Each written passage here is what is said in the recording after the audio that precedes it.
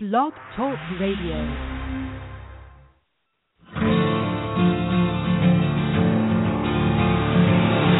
It's time to strap our boots on.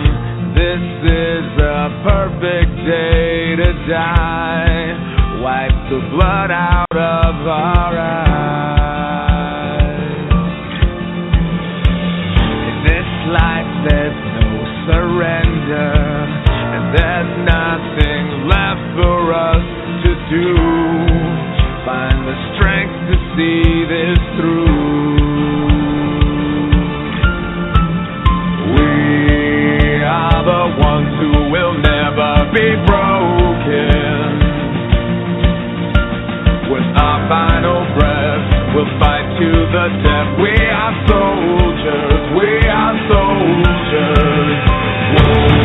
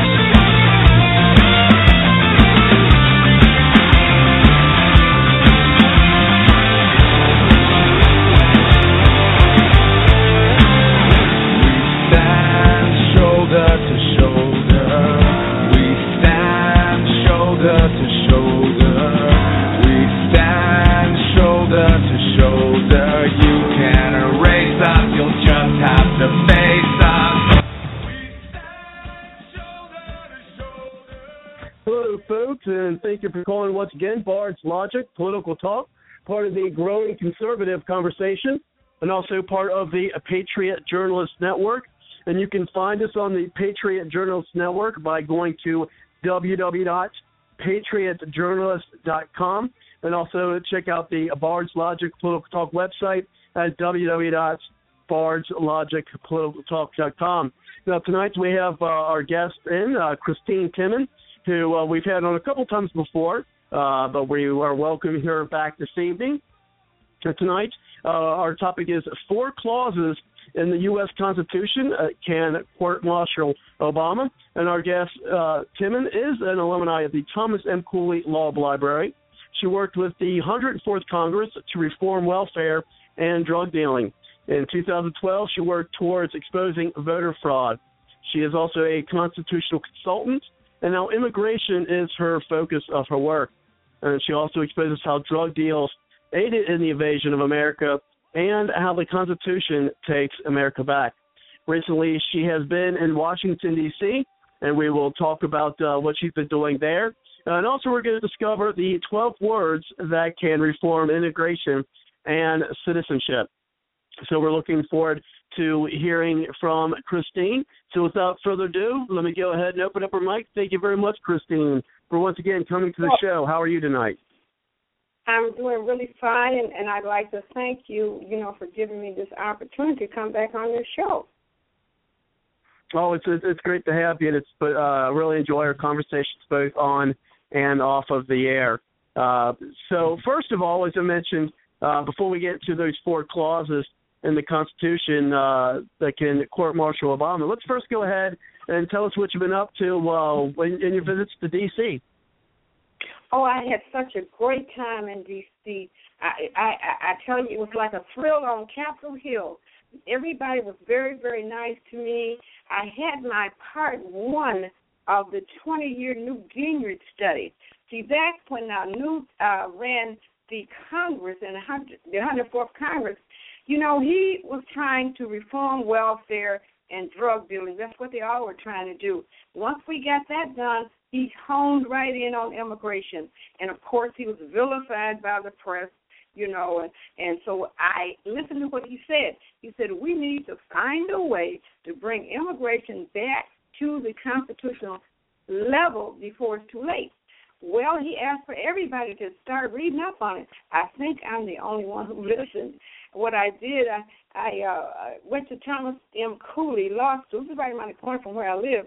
I had my own little spot that I sat in, and I sat there for 9 years searching and researching with the librarians and the reference desk people, and then I would go to the seminars. And as a result of what I learned there, I was able to go into U.S. District Court 3 times.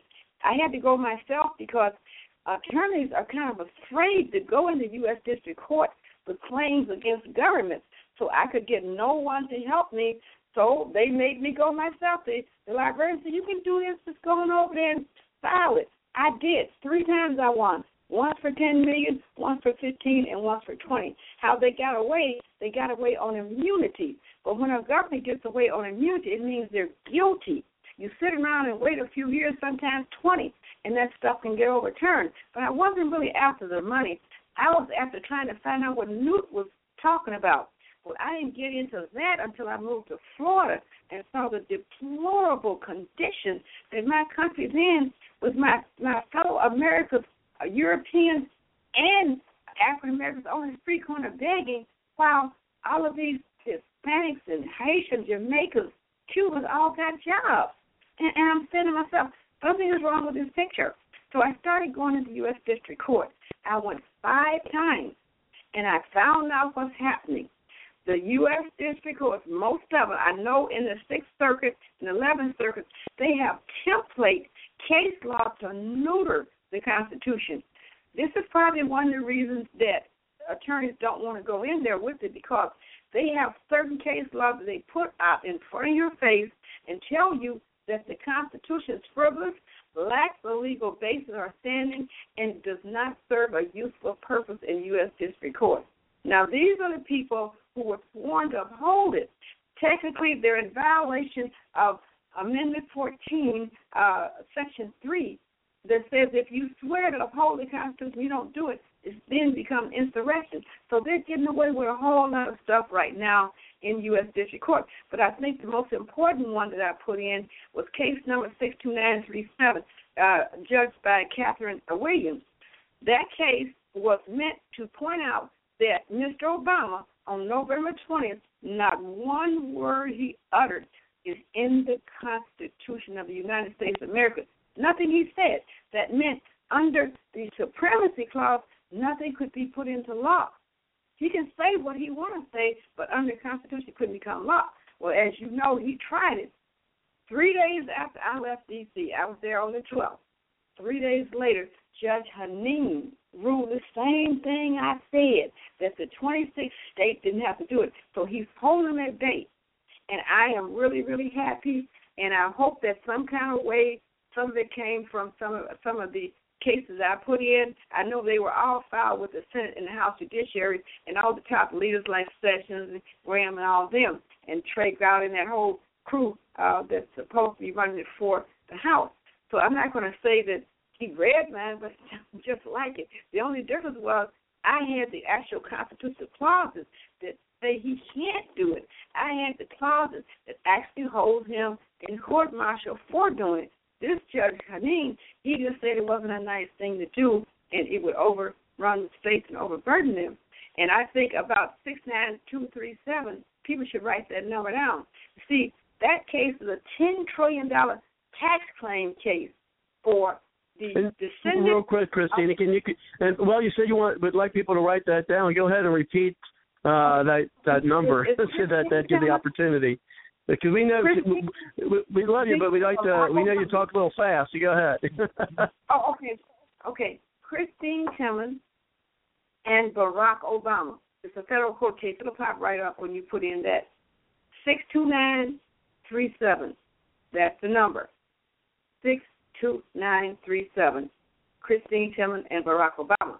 Now, what that case does is a $10 trillion tax claim case for the descendants of the Europeans and the descendants of the African Americans whose inventions were bought by the Europeans. It was the Europeans who put all the money here in America.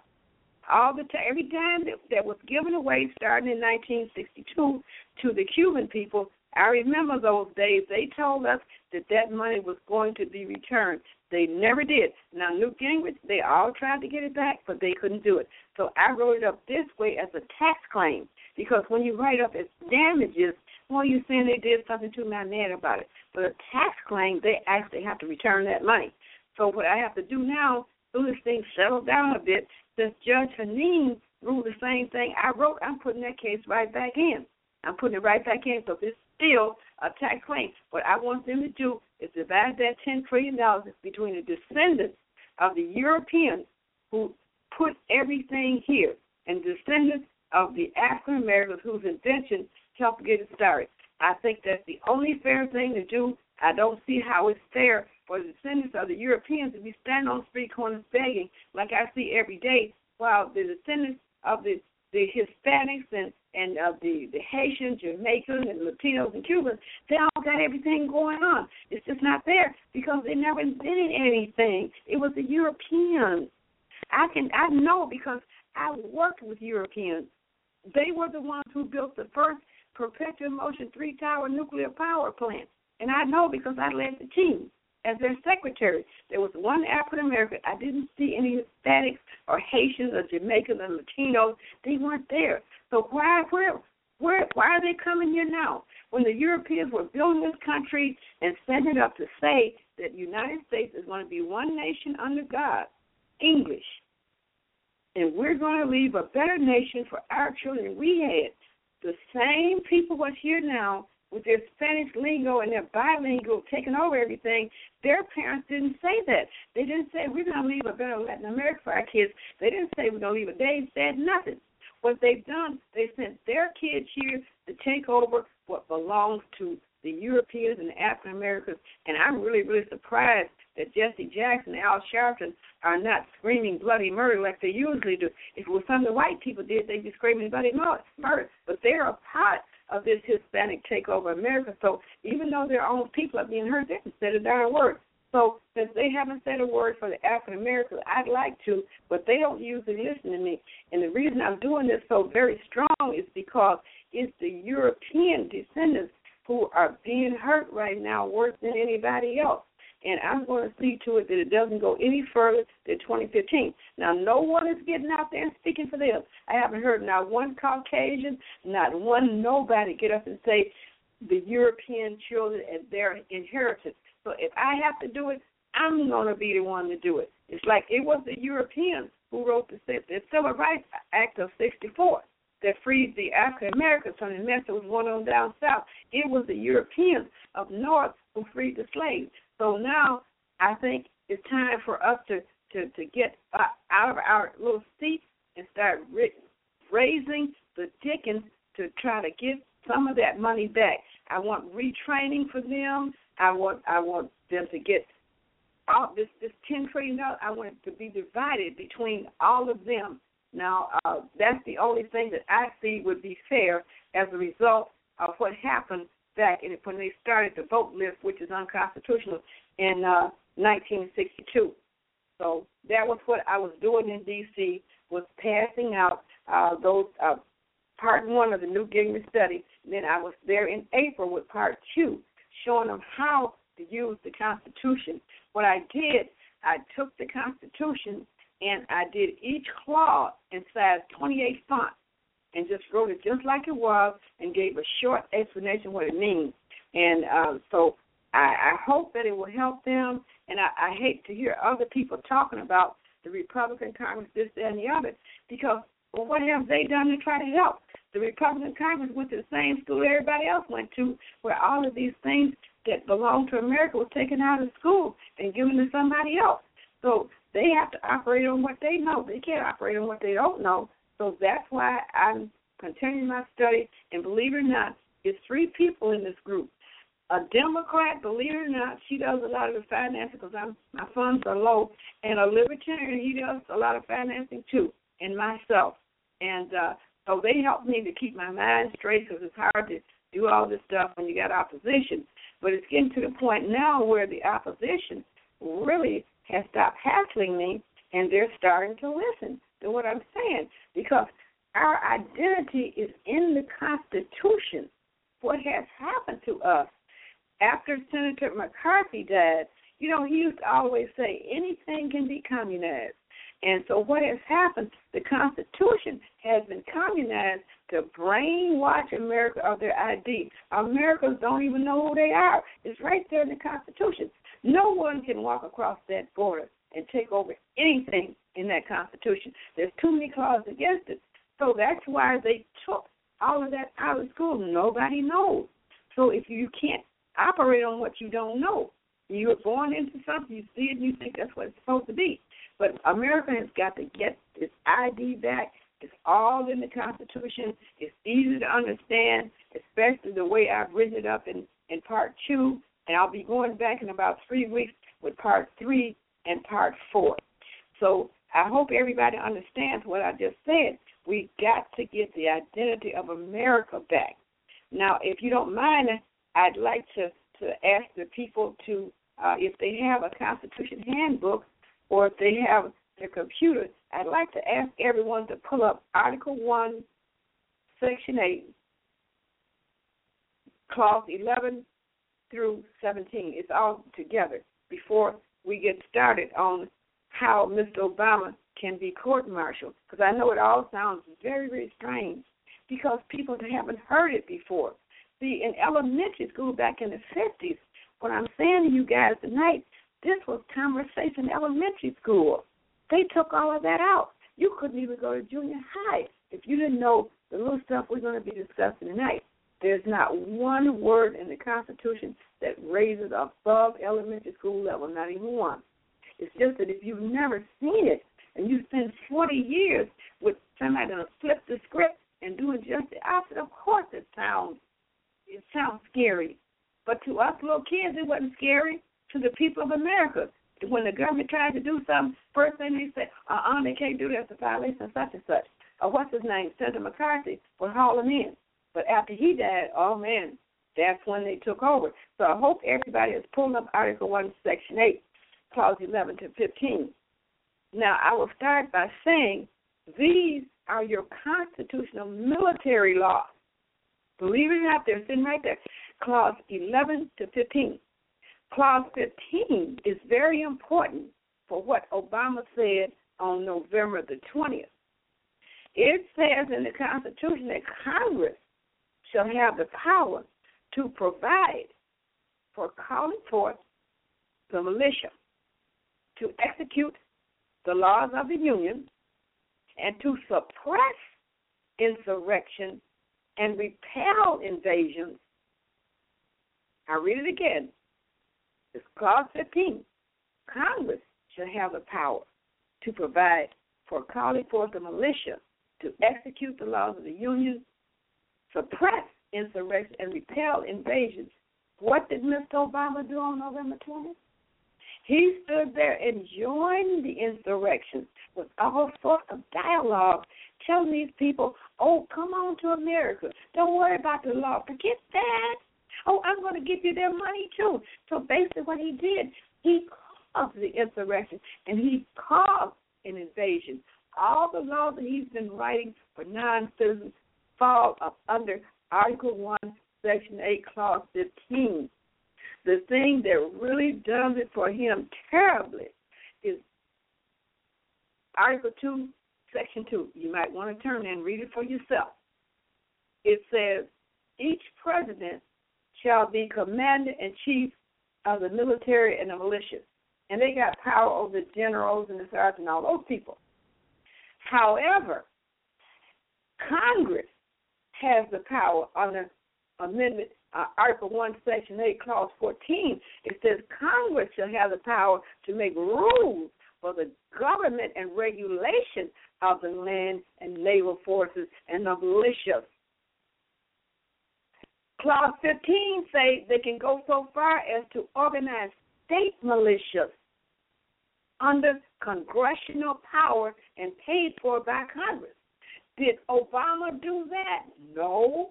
He violated Article 1, Section 8, Clause 11, Article 1, Section 8, Clause 15, 14, 16, and Article 2, Section 2. The military leader, the leader of the militia of the United States, caused people to invade America. He's supposed to be court-martial. When you look at Amendment 14, Section 3, it clearly says, when you swear an oath in any office in the United States and then you don't do it, you have then committed insurrection and rebellion. What Mr. Obama did was also sedition and treason. That's the same thing that Senator McCarthy used to haul in Supreme Justices when they tried to do these things. So that's what court-martials Mr. Obama. He is in violation of constitutional military law against invasion of the United States. End of that story. Now, under constitutional governmental law, that's Article 4, Section 4. It says the United States supposed to give each state a Republican form of government. You guarantee a Republican form of government and shall protect each of them from invasion.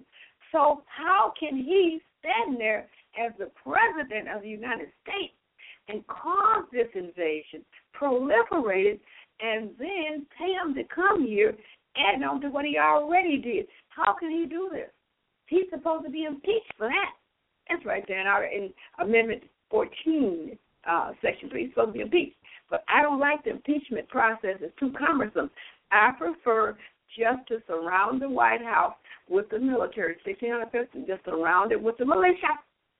Cut off all the power for 72 hours. That's how you neuter your enemy. And when you cut the power back on, you explain to them what they're being charged with. Now, that's all I can say about that. Now, some other people might go talking about some acts. Acts don't count. Acts, that's stuff that the Democrats, commies, made up when they ran the country for 40 years. They made up all this stuff. What's in the Constitution, this is the identity of America. I don't care what somebody write up in their acts, because I've been to the U.S. District Court about 20 times, and I know exactly what they do. So let's move on now. I hope everybody got an understanding of this and write these clauses down. Article 1, Section 8, Clause 11 to 17. That's constitutional military law, and no one violates it without being court-martialed. Care who you are. Now, also, you might as well know, everything in Article 1, Section 8 is protected by the Constitution. That means the court or the president, I don't care what they do in Article 1, Section 8, nobody can do anything about it. Right now we have Republican-led House and Senate. They're the rulers of the world, and this is what I'm trying to teach them. Nobody can stop them. All this stuff Obama talking about he going to veto anything with Obamacare. He can't do it. That falls under Article 1, Section 8, Clause 1. It says United States shall have the power to provide for the common defense and general welfare of the United States. It's a tax. That's what it is. You can raise taxes for that. Anything you use taxes, then Obama can't veto. Oh, he can do it because they don't know that yet. But they're studying. If they learn all this stuff that we learn in elementary school, they can flip the script on everything that's been done, and in 6 to 9 months, America will be back to normal. The immigrants will be settled down in the state that they're in. Everybody be paying their proper dues, and we won't see this stuff again.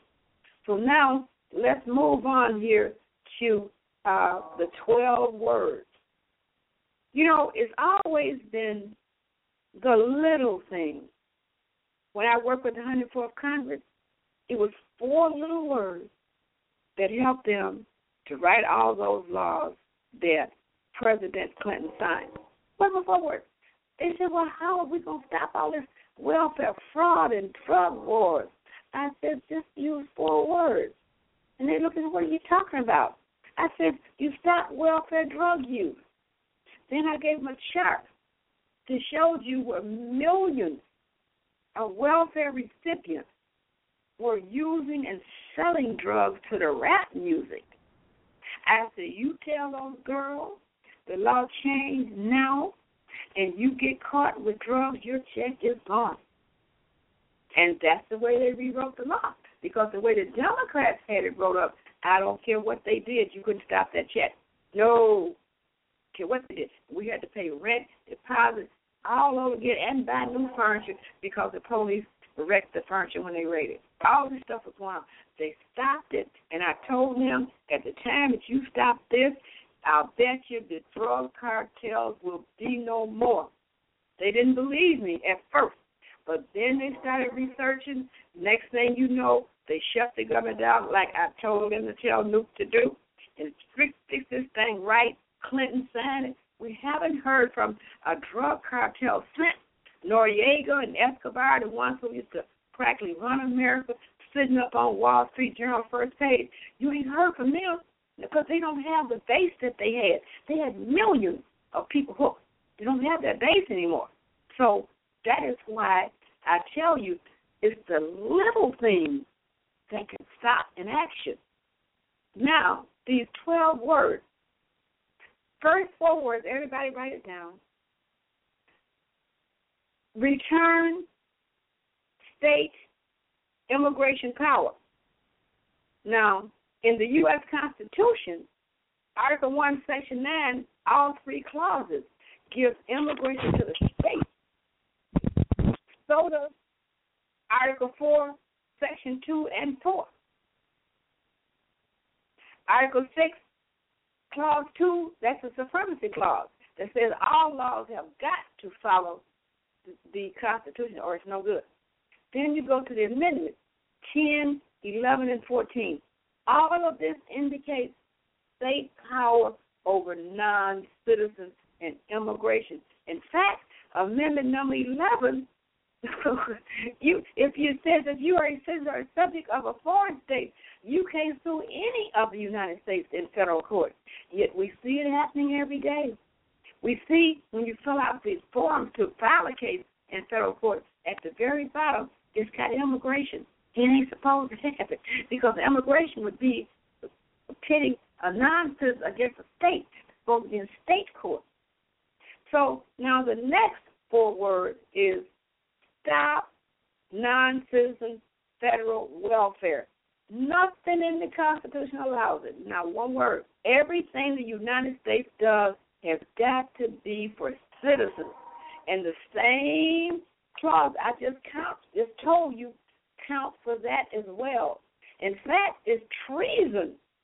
When the Democrats started giving them our money, like the Cuban vote list, and telling them they can just go to Florida and get wet foot, dry foot, and just take over Florida, that was treason. That's Article 3, Section 3. Says treason is levying war against the United States or giving aid and comfort to any of their enemies. That's what's been going on right in front of our faces. So that's 8 of the words. The next 4 words, revoke invalid, unconstitutional citizenship, and you're done. Just like that. Just like that. You return immigration power back to the state. That means all 12 million people, anybody, even the ones that think they got green cards, okay, who you are, you're supposed to register with your state, pay whatever dues and fees they charge. Once they give you a registration card, well, the beauty of it is you can't be deported then because you're legal in that state. Back in the day, people who had money would be trying to register in all the states because it was a 7-year thing. In order to become a citizen, you had to be not only registered, and if you wanted to work, you had to have a state work visa. If you wanted to become a citizen, you had to be sworn in as a legal resident of that state. Then the state sent that to the immigration people. Then they sent back to that person the papers to show them how to become naturalized. It was usually a 7 to 9 year process. They stopped doing that about 40 years ago when the Democrats wanted to take over after Senator McCarthy died. So technically, all the people that they have made citizens since 1962 under Homeland Security, which I'm going to read to you right now, Chapter 2, Part L, Volume 12, Ground for Revocation of Naturalizing. It tells you got to show physical presence, lawful admission for permanent residence.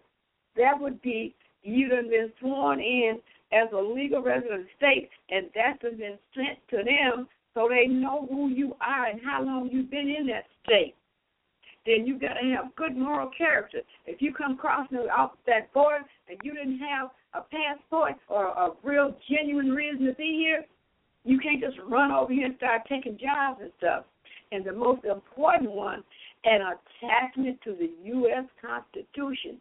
Just about all these citizenships have been comprehensive. That means it's no good. The same thing can happen like just happened in Dominican Republic. They revoked citizenship of Haitians retroactive to 1929 because of constitutional issues. I'm sorry, but the same thing got to happen here in America. And I have told the Congress how to do this. The first thing they got to do is recognize that there is no such thing as a U.S. House or U.S. Senate Immigration Committee. That's a minor committee that belongs to the state. Who they are Article 1, Section 8, Clause 4. I want everyone to write that down. Article 1, Section 8, Clause 4. It says, Congress shall have the power to establish uniform naturalizing. There's a naturalizing committee. That's a powerful committee. That's the committee that decides who, when, and how, and where you can become a citizen. I don't care if the states bring 10 million people an hour. How can they be naturalized for voting? If it's in the Constitution, no, then they can't be because the Naturalized Committee has already set the rules. Fact about it, what they can do right now, what they should do, I've told them repeatedly, and I'm going back in a few weeks, darn it, establish the congressional naturalizing committees in the House and Senate, put out a blasted moratorium on new citizenship for the next 5 years until they get the INS and the FBI to investigate all of these fake citizenships that they use to vote people into office and keep people out of office and keep people off jobs, keep American citizens off of jobs. I don't know if they're going to listen, but I have explained to them anything that they do with immigration is unconstitutional, which makes that committee an unconstitutional committee. So these are the things that I have been doing since I last talked to your audience. I don't know if many people have tried to get up and do these things. It's hard for them to know this because, as I said, this stuff was taken away. And when Newt Gingrich asked people to do these studies, no one listened but me. So, and I like to learn things. And, you know, it's actually, I get an endorphin rush every time I learn something new. And just like last week, we had a meeting last week, and everybody was saying, well, where do these people go when they come across the border? They just blend in, and next thing you know, they're all working, and Americans on the street begging, and they're using bilingual, which also, I might add, is a violation of every civil rights law in this country. You can't use race, creed, color, national origin for any reason. It's supposed to be sued. So I figured it out. It's always going to be me because, see, I be out here doing it. It hit me one night. Oh, my God. It's these immigration brokers. And one thing I want to make comment on, and I see it's the bottom of the hour, Christine, and so we're going to hear from the Patriot Network for a moment at the bottom of the hour. But first, I just want to make a comment. I remember when we interviewed Virgil Goode, who was running for president for the Constitution Party in 2012. One of the things that he mentioned that he was supporting, or he would support, is a moratorium on immigration, not just illegal, but all immigration, till the unemployment rate in the nation reached 4 to 5%. So that's something that he was going to do as well. But before we bring it back on, Christine, I just want to let us know we do have a number of folks on the line, including our panelists, Dan, Cindy, and Kelly, and we'll be bringing them in shortly. Right. We'll bring in Dan first, and Cindy, then you, Kelly. But first, let's hear from the Patriot Generous Network. And for anyone else who would like to chime in, give us a call at 347-945-7428 and tell us your thoughts on anything for tonight. And if you are on the line, and I do see there are those on the line, push the 1 on the number dial to let us know that you would like to get into the show, and then I'll do a little behind-the-scenes call screening at that time. But first, before we bring you back, Christine, and then Dan, let's hear from the Patriot Journalist Network. You're not just listening to a show, you're part of the powerful voice of the conservative conversation on Blog Talk Radio. Nothing worthwhile has ever been accomplished without teamwork. PJNet invites you to help make a difference by adding your voice to the team grassroots conservatives working together to take our country back. To find out more, check out the PJNet hashtag and visit our website at patriotjournalist.com. Let PJNet add our muscle to your hustle. And definitely, folks, check out the Patriot Journalist Network by going to www.patriotjournalist.com, and also check out the Bard's Logic Political Talk website at www.bardslogicpoliticaltalk.com, where you can see a link to a show that we had Mark Prasick, who is the founder of the Patriot Journalist Network, on the show, as well as a list of all the different guests that we've had through our time here, as well as some other pages that we have. And so let's go ahead and bring it back to you, Christine, and then we're going to bring Dan in, and then we'll go from there. Go ahead, Christine. Well, one final thing I wanted to point out here is the immigration brokers and the citizenship and naturalization brokers. They're profiteers. That's who's in control of naturalizing right now in citizenship and immigration. You see them all over Southwest and Southeast. You'll see a sign that says immigration or citizenship illegal. Only Congress can do that. Somehow or another, these foreigners, when you call most of those numbers, it's somebody with a foreign voice on there running immigration and naturalizing. And they're taking them somehow or another, they're getting them in the U.S. District Court illegally, and the federal judges are part of this stuff. And that's why I'm ready to have every one of them called before the U.S. House and Senate Judiciary Committees to tell what clause of the Constitution they're doing this, because there's none that allow this to happen. So that's another thing we got to hone in on. And I have told the Congress no later than 2 hours ago that you've got to open your naturalizing committee. You have got to inform the section of Homeland Security that does the naturalizing. They got to get the FBI and the INS and investigate all of these immigration citizenship brokers. They're profiteers. They charge thousands of dollars. The money actually belongs to the state and to the United States, and they're running a congressional duty. One of the most powerful duties that Congress has is the Naturalizing Committee, which I'm trying to get them to form right now. So how did this happen? Like I told them today, they make you guys sound flaky. It sounds like what? Like you sound so lame. You're sitting up here letting a bunch of foreigners be in control of naturalizing and citizenship and immigration. What's wrong with you people? Because, you know, I tell them just exactly what's happening. But this has got to be stopped. I told them they got to raid every one of them, carry out computers, all these files, everything all around the nation.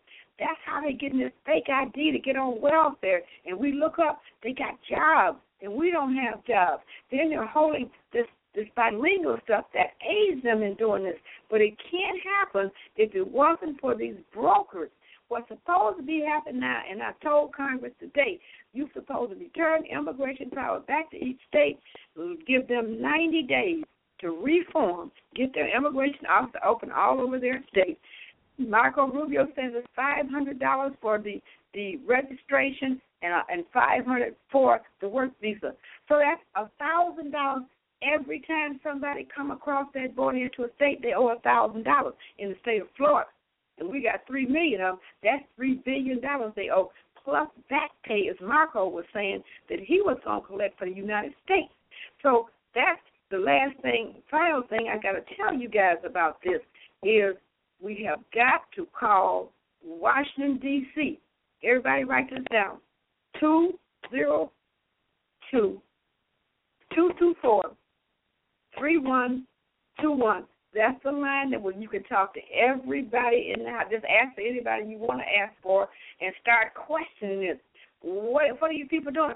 Why are you letting these citizenship brokers take over your duties? This don't even sound right. If we were all watching a movie of how this happened back from the day of the boat lift and how they slowly flipped the script on the Constitution in order to brainwash Americans of their true identity. They did it with false words. All we got to do, you don't have to shoot nobody. We flip the script right back to the Constitution, and we win just like that. It's that easy. This is not even a fight.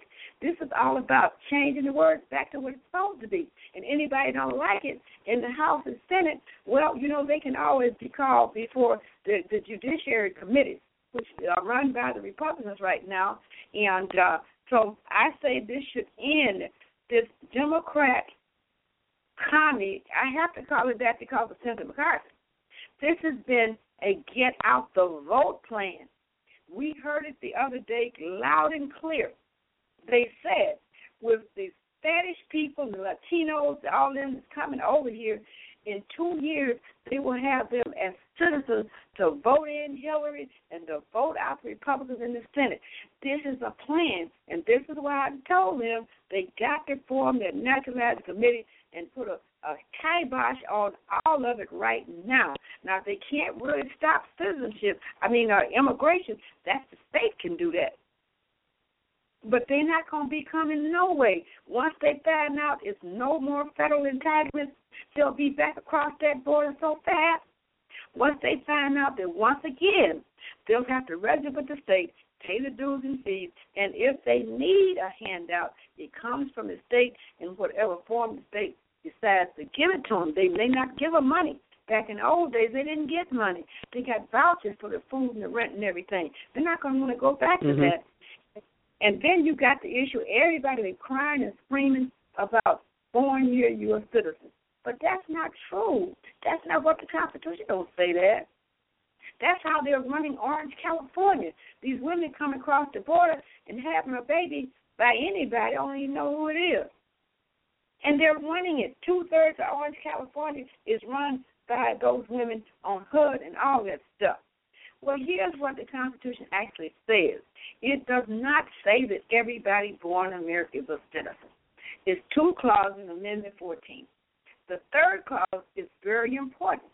It says, no state shall deny to any person, the key is any person, due process and equal protection that are under their jurisdiction.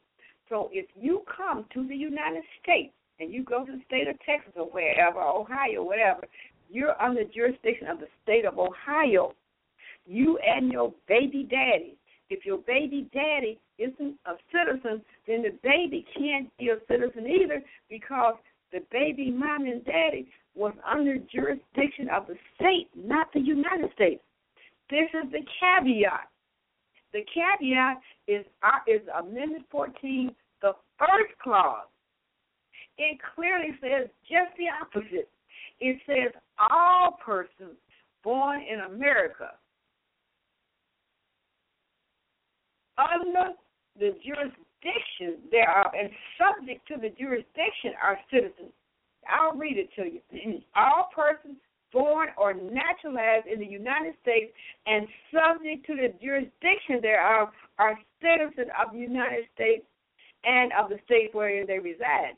So if your mama and daddy was under the jurisdiction of the state, they're not subject to the jurisdiction of the United States until they become naturalized. It says so right here. People have been getting confused, and they're not reading. You see, the reason is not reading. They taught people how not to read in these schools. That's the reason even Jaden Smith, as bad as he's a bad little boy, Wilson's son, he's got a lot of intelligence. He said that. And Christine, we're definitely going to, cover that. We got plenty of time. We're only 45 minutes into the show, and you know that we're going to have, at least another 2 hours and 15 minutes to go. But we're going to go ahead and bring some folks in, and definitely when you're talking about the naturalization, we'll see some of that real quick, Christine. We'll definitely see some of that stuff play out with some of the candidates in the primary. I'm sure we'll be talking more about that, and probably bringing up, Obama's background. So, but Christine, and Marco can't run. They're not natural. They're certainly going to push for it, and I think Rubio might end up being the establishment's darling, but we'll see. But let's go ahead and bring in Dan. I'm really anxious to get him in because we haven't had Dan in for a while. It's great to have you back, Dan. Thank you very much for coming to the show. How are you? Oh, thank you very much, Robert. I appreciate it. I missed you guys too. Just busy, and I can't talk about a lot of it. You guys are probably familiar out there if you've seen me on Twitter or Facebook, or any of that other social junk that we have to do to get our message out, that I do a lot of that stuff. But depending on the week and depending on what's going on, at least 30 to as much as 70% of what I do is strictly off electronic media. And there's been some really nerve-wracking and exciting stuff lately. And I'm not at liberty to talk about it. I could, but wouldn't be prudent, as one of our presidents used to say. Listen, Christine, I have some questions for you. Yeah. These are practical questions. You've explained the constitutional prerogatives of the president, of the Congress, of the states regarding immigration, and it makes perfect sense. However, let's talk practicalities. We have this potential. There's the three-part question, and I'm going to let you go because, boy, oh boy, you can go, and I want to hear it.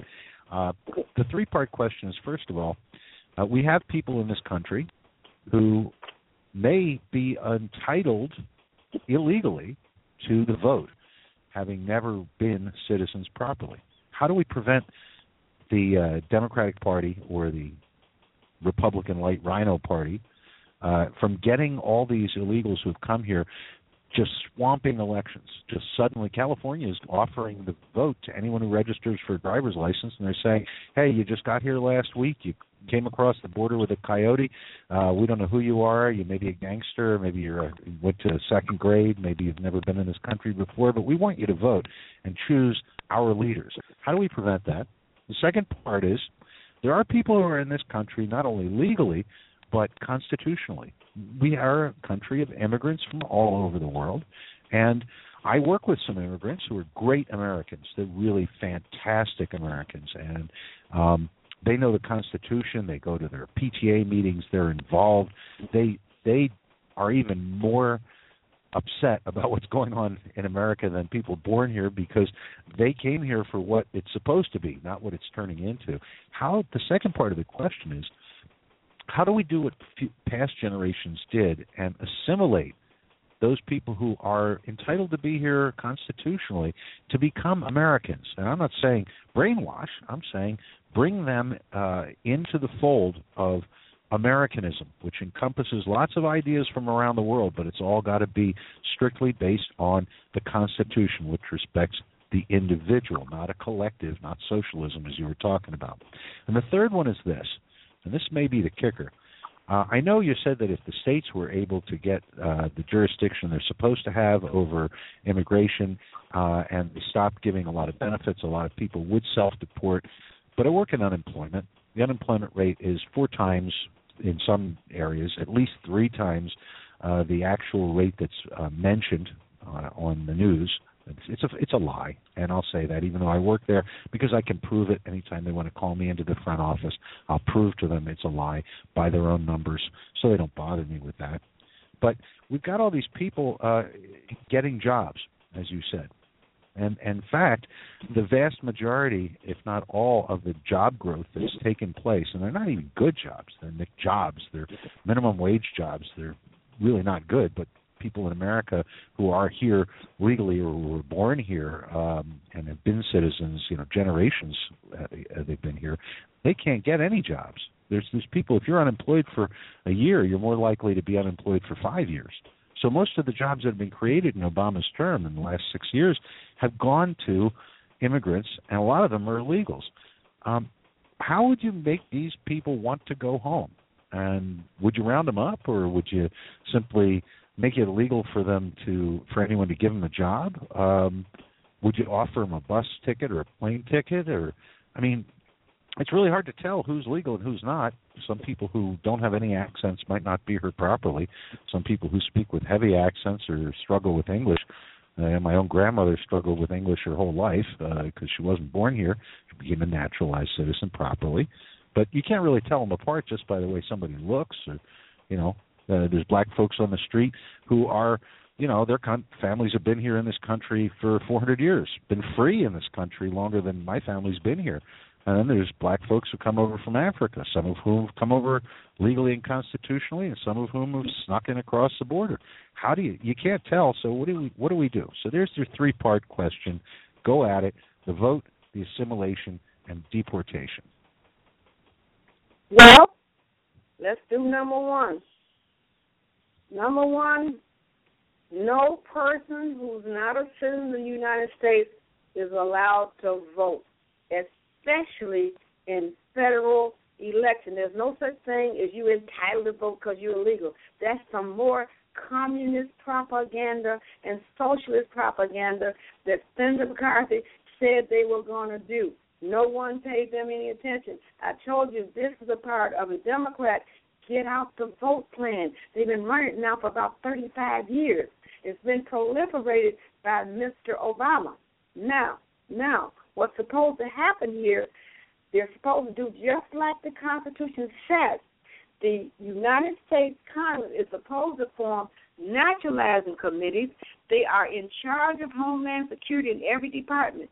Tell the Naturalized Department of Homeland Security to tie back, no more new citizenship. And the ones that we've had, they got to start 10 years going back and examine every one of them. Because believe it or not, on number 2, technically, nobody after the Cuban vote list is a constitutional citizen, because the way they did it, they did the way that the Democrats wrote it up under comprehensive. They were not registered with the state. They did not pay the state dues and fees to work. They were not sworn in as legal residents of the state, which is supposed to be sent to immigration, and then immigration sends them back. That because they got proof from the state that you're there constitutionally. The last thing it says, when you read Chapter 2, Part L, Volume 12 of Ground for Revocation of Naturalizing, your citizenship must be attached to the U.S. Constitution. So the people that you're talking about who came illegal, the Arabs and all that people, I'm sorry, but it just ain't true. Now, it doesn't mean that they got to leave the country. All it means is you just got to go register with the state, pay your dues and fees for 7 years or whatever, and get a real citizenship. Because once you pay your state dues and fees, you can't be deported no way because you're illegally in that state. See, that is why it was so bad, even for the immigrants. It was bad for them to do this because they already had the power and the right to come here under the Constitution and register with the states. Back in the day, people who had a lot of money, they'd be trying to register with all the states because it took 7 years, and they wanted to be able to go around the country and still maintain their residence in the state so they can become a citizen. Well, of course, the poor people, they just stayed there in one state. So this has been a bad deal for everybody all around. This Democrat get-out-the-vote plan that actually they've been using these people. These people should slap every one of them they see. They really should. And what they did, they sweetened the pot with money. Well, of course somebody going to come across the border if you're going to give them a whole lot of money and then they can take over the jobs and take over the country and all. Of course they're going to do that. So, you know, there were some benefits for them in doing it illegally and unconstitutionally, but it is time for that to end. Now, insofar as this other thing that you said about the states and the migrant jobs for foreigners, guess what? Only the states can provide jobs for foreigners. Then when the state does this, then the state is supposed to send every work visa they issue, they got to pay a tax to the United States. Then the people who hire foreign workers, they got to pay a tax. And then the foreign worker is supposed to pay a duty to the United States. So that's three monies that the United States is missing and two monies that the states is missing. The state ain't got no dues and fees, and they didn't get a work visa. So all this money is being missed. Who's collecting it? The citizenship brokers and the immigration brokers, and they charging like $5,000, $10,000, $15,000, $20,000 to these people. This is one of the biggest, worst rackets that I have ever seen, and that's why I want all of these citizenships that are no good, I want all of them overturned. Well, they're already overturned. They're invalid anyway. They're supposed to be revoked according to Homeland Security and let them start all over again like everybody else did, like you were mentioning, the Europeans and the African Americans. When we came here, of course, we were slaves. We did all the work. And then when the Europeans came, a lot of them were slaves, too. Yes, the indentured servants, they couldn't go off the grounds either. And they worked hard to build this country. And now the Democrats, under their Get Out the Vote plan, they're inviting people here who never did anything and taking stuff from people that they have no right to take from. They cannot vote, period. When you read the Constitution, it talks about citizens' rights to vote. It don't say nothing about no non-citizens. When you read this Constitution, non-citizens ain't in here nowhere except to tell you that they cannot sue in the states of the United States in federal court. That's all that's in there for them, and that they go through the states for everything they get due process. So I know it might sound harsh, but I'm sorry. If we're going to get America back, we got to get a clean slate and start all over again. So this thing will never happen to us. Again, we have got to raid every one of these immigration brokers and profiteers and take out all their computers, everything, all their records and all the people in it. If they're on welfare or other entitlements, gone. This is all going to be gone anyway. Every one of them should be arrested. You know, and it's sad that we even have to go through this. America has lost its identity through all of these things that's happening now. People coming across that border talking about, I want to do Islam. I want to do this religion. I want to do the Haitians be talking about some infidels. Everybody want to do something different. But, you know, that's not the way the Constitution says it. It don't say nothing but citizenship. It says, Article 4, Section 2 says each citizen is entitled to all the privileges and all the several states. It don't say nothing about no doggone immigrants. Only thing it say is when you in the state, you get state due process and equal protection. But then the state got a limit. Number 14 also say that they can't make or enforce any laws that take away any privileges or freedom or immunities of the citizens. So you can't do bilingual on them and take their jobs. You can't do it. And then when you read the Civil Rights Act, all of them, race, creed, color, national origin, when they tell an American citizen you are not going to be hired because you don't speak whatever foreign language, they're supposed to go to U.S. District Court and file a Form JS-44. Pull it up on your computer, Form JS-44, and you fill that out, and when it comes to the part about what they did, you check other civil rights. And then when it gets down there where it asks you what federal civil law that they violated, you write down 42 U.S.C. 1983. That automatically means somebody done violate your civil rights, your constitutional rights. They're either a government or a business. And then you can write down they violate your due process, because due process do not allow them to use all this stuff against you, and they're violating your Civil Rights Act of 1964 and Section 21 of 2008, public accommodation. I do it all the time. I do it all the time. I'm trying to get my American students to understand this. They can't keep you off a job. What they can do now is they can still use the language, but they're supposed to have an interpreter in there. They can't turn Americans away, but they've been getting away with it. And I'm tired of it. I'm tired. And that's what I got to say about that. I know how you feel, about your friends, the Arabs and all these people. You think that they're here constitutionally, but they're not. No, not one of them is. Mm-mm. Let's go ahead, Chris. It doesn't mean that they don't Christine. have the right to be here. It means that the way they did it isn't right. They were supposed to come here under state power. By now, they would be constitutional citizens. So the Democrats did them a disservice just as well as they did everybody else. And Christine, let's go ahead and we're gonna bring Cindy in and get her questions and comments, and then DC Kelly and a few other folks. But if you'd like to chime in and ask some questions to our guest or anyone here on the panel, give us a call at 347-945-7428. There's plenty of time to get in and get on the show. And for those who are new out there, something that we do other than what a lot of shows you'll hear is once you call in, it's not that you stay on for 5-10 minutes, what have you, and then we say, well, thank you for calling to the show. Goodbye. You hang up and listen to the rest of the show. If you like, once you call into Bard's Logic Political Talk, you can stay on and be a part of our roundtable discussion and stay on the line as long as you like. And we do like to bring things back around to folks after they've talked, so we can try to give people as much equal time as possible. Of course, we do give deference to our guests so they can spend as much time talking as they need to get their point across, get the point out. So that being said, again, give us a call at 347-945-7428. And if you'd like to chime in, just push the 1 on your number dial. But at this time, we're going to have Cindy on. Thank you very much, Cindy, for calling to the show. How are you tonight? Oh, I am doing great. Oh my gosh! I mean, I'm trying to keep up here, but I'm going to have to put this in archives and listen to it again when I got my paper and pen and can pause it, and write because there's no time. Well, here. yeah, and that is available, folks. Just to let you know that you can listen to the archive and also share the link with folks so they can hear the archive as well. So they can do what you did. You said you're going to do. They need to pause it and take notes because definitely the information is important to get out. So go ahead, Cindy.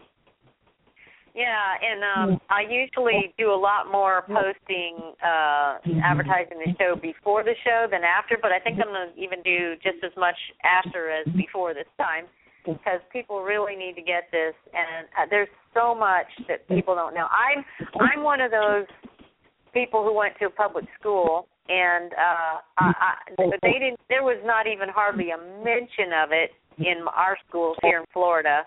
My whole school career, don't remember anything except I think we talked about the first 5 amendments.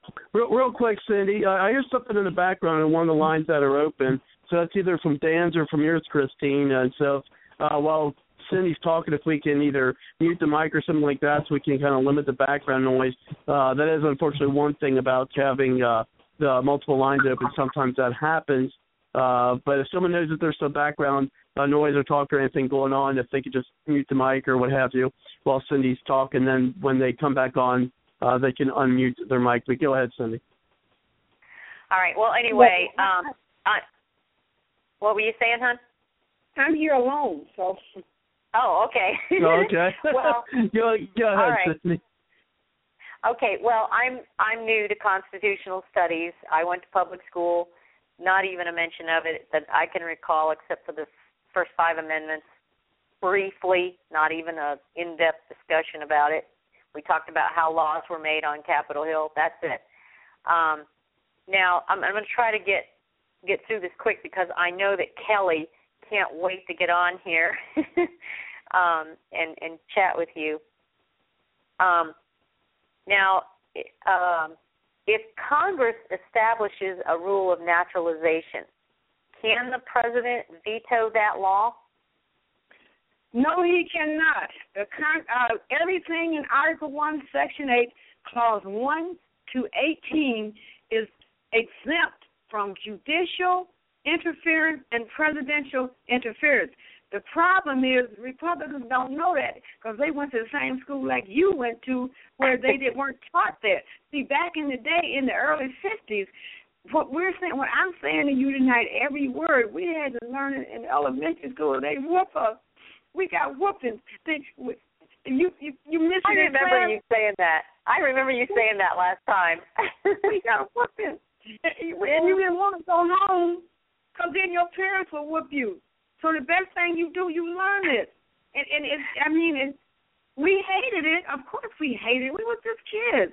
And it wasn't written in big words either. It was little bitty words. That's yeah, what we well, loved. I bet you're glad you did it now.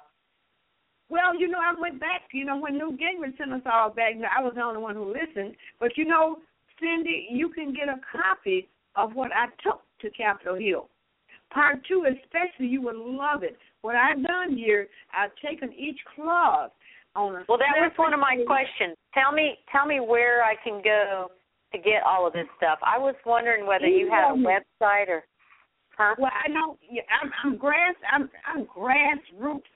I am truly grassroots. I spend all of my little money, my extra money on this because I want to be able to save my nation, to be a part of saving my nation from what has happened. Because there's nothing wrong with America except the Democrat commie movement that Senator McCarthy was talking about flipped the script on the Constitution and taught just the opposite. I'm trying to show Americans where just flip the script right back on them and do it the way it's supposed to be done, and we're saved. It's just like that. It's only words that's going to save us. This is not a gun war. This is not a gun war. This is a word war, and we got the Republicans in the House and Senate. So I'm working hard as I can. They're being very nice to me when I call and when I go there. You should see this. You would just love number 2.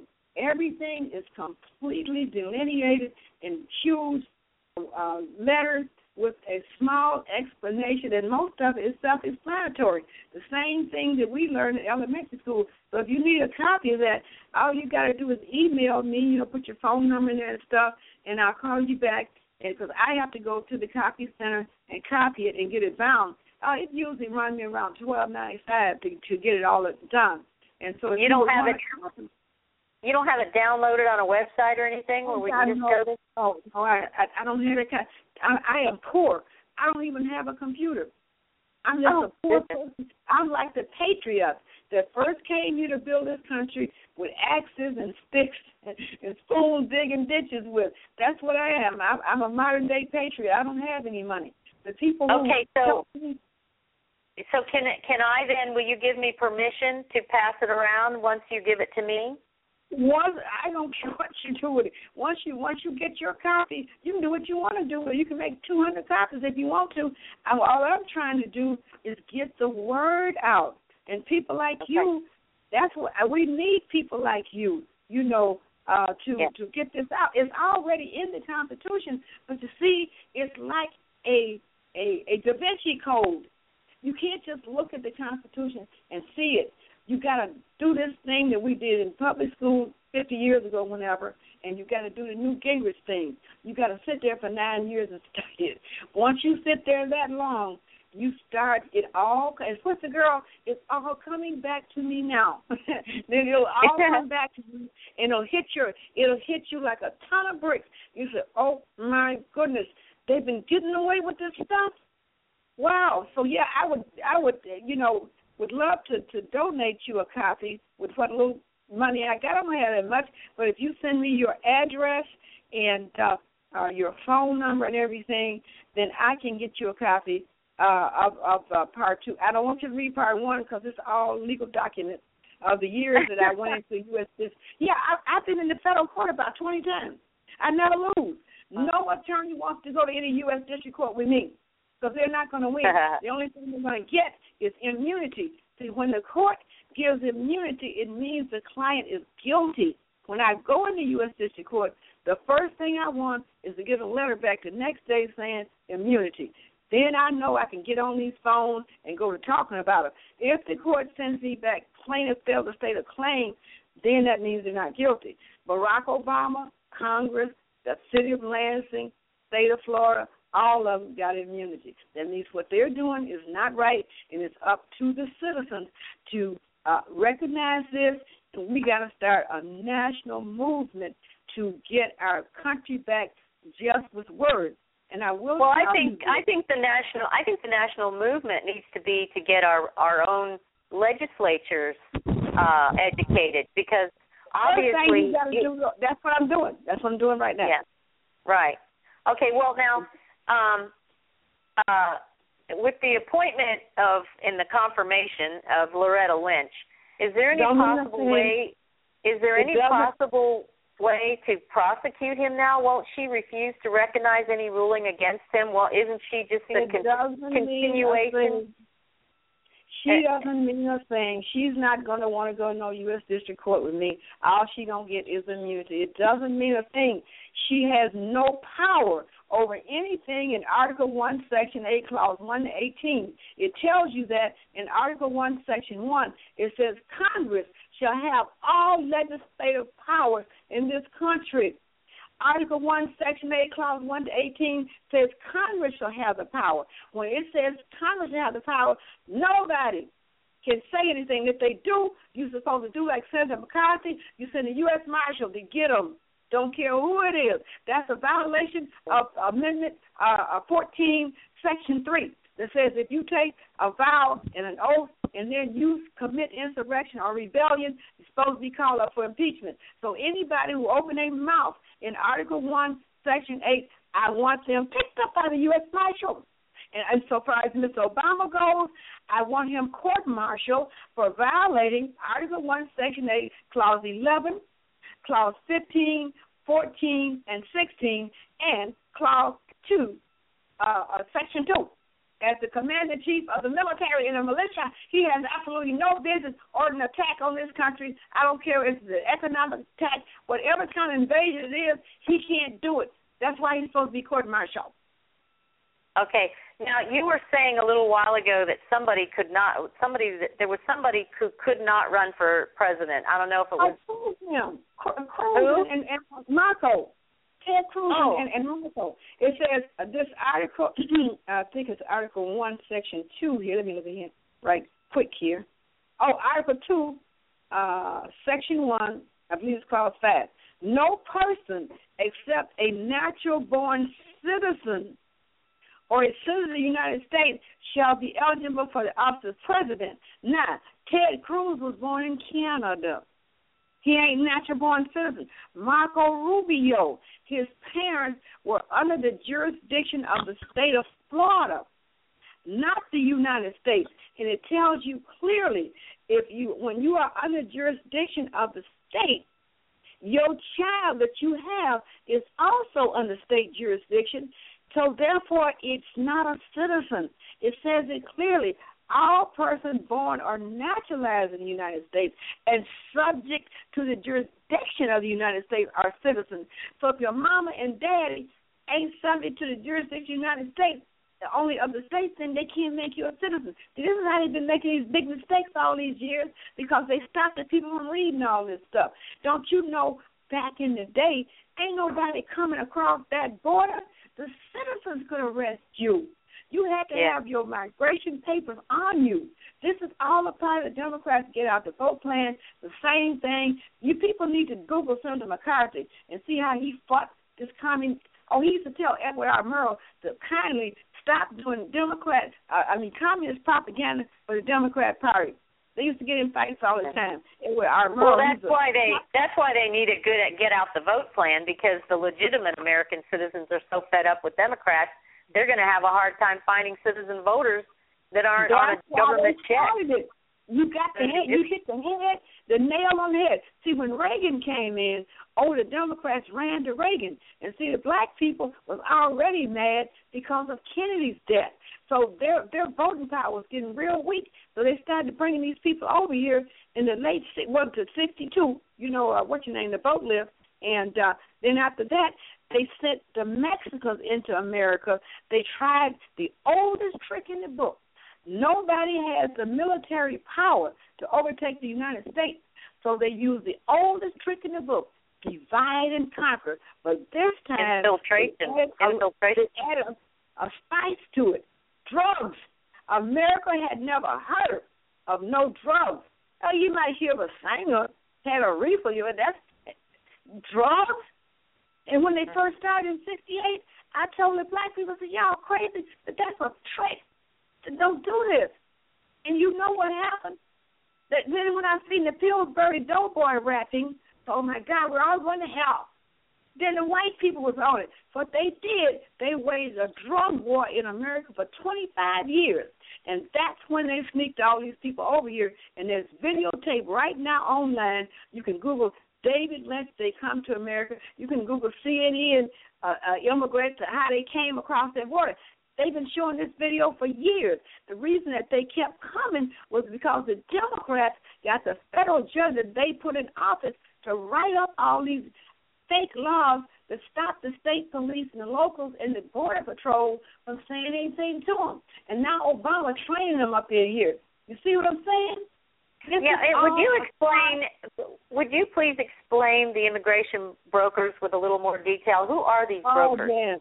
You see them every day. You just don't realize it. When you see an attorney or an office say they do immigration and citizenship and naturalizing, they're brokers.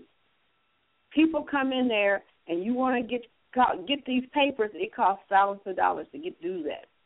Then you get in touch with people who can get ID and all that stuff. That's how they blend in, through the brokers, immigration brokers, citizenship and naturalization brokers. Every time you see it, and open your phone book. If it say immigration and citizenship, they're brokers. They're brokers, and they're supposed to be rated because naturalizing is under Article 1, Section 8, Clause 4. It says Congress shall have the power to establish uniform rules of naturalizing. It don't say private sector brokers. So they have taken a congressional duty and power. And most of the people who run it are not even citizens.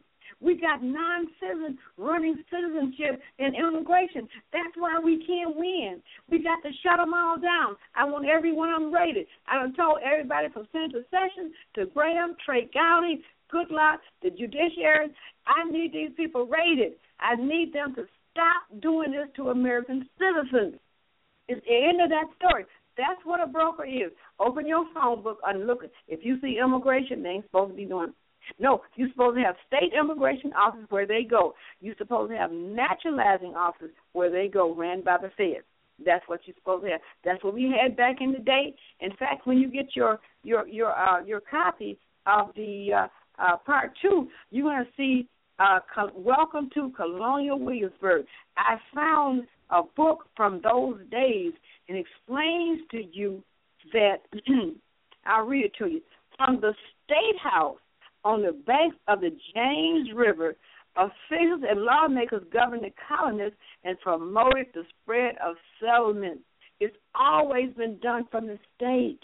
It's just the Democrats, they flip the script in order to make these people think that they need the Democrats to come here in their get out the vote plan, and they've been getting away with it now for about 30 years, the same way as they got away with generational welfare and drugs for about 30 years.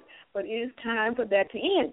And like I told you people, this is the fallout of the atomic drug war on the United States. I'm sure you remember Noriega and Escobar and all of them, and they were on the front page of the Wall Street Journal. What the heck is a drug dealer? I was one in those days, and I had to watch the black community go down. Before that, they made us go to school. After they brought them drugs in, you know the story. You know the story. And then if you Google Black Inventors of America, you're going to see where just about everything was originally invented by black people, including stuff like prednisone and steroids. That was Dr. Percy Levine Jr., a scientist.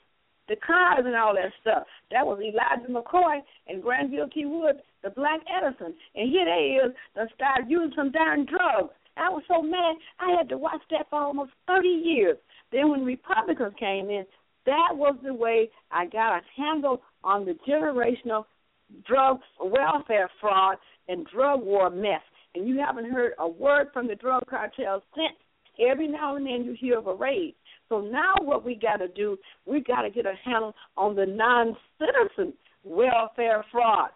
The non-citizens filling out jobs with bilingual. You can't do that.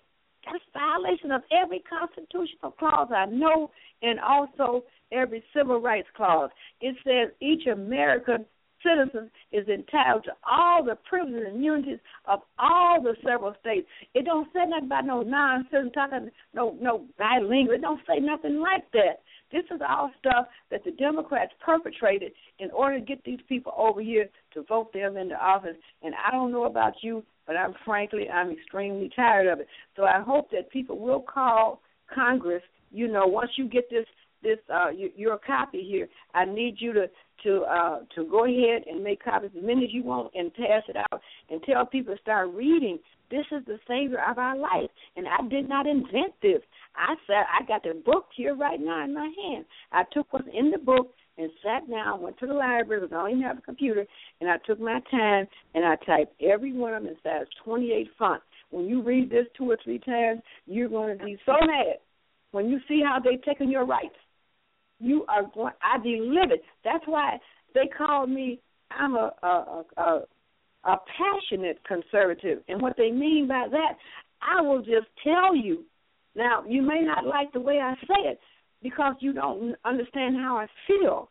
Because I think this is a God-sent thing for me because I didn't have any money to make that trip in April. And I got on my knees, and I asked God, I said, what am I going to do? I got the work ready, I ain't got no money. The very next day, some strange credit card company sent me a card with $500 in it, and I was able to go out and get a $200 discount on transportation and pay for my lodging. And then my 2 other partners, they gave me some money to make sure I didn't get caught on the streets of D.C. with no money. That would be horrible. Cindy, let's go. Cindy, okay, we got Kelly's gonna be come on, ladies. Kelly's gonna be coming on in a little bit, but first I want to go ahead and Kelly's gonna be coming on in a little bit, but first I want to go ahead and bring Dan back in. Doing some chatting here. Robert, do you have her email, Robert, that you can give me later? I believe I do. I believe I have her email. I'll get it. My phone number. Either one. Email her the phone number so I can get your address. I'll send you her phone number. Okay. Yeah, I'll send her your phone number. Got it. All right. Okay, go ahead, Dan. Well, wow. Christine, you are a force of nature.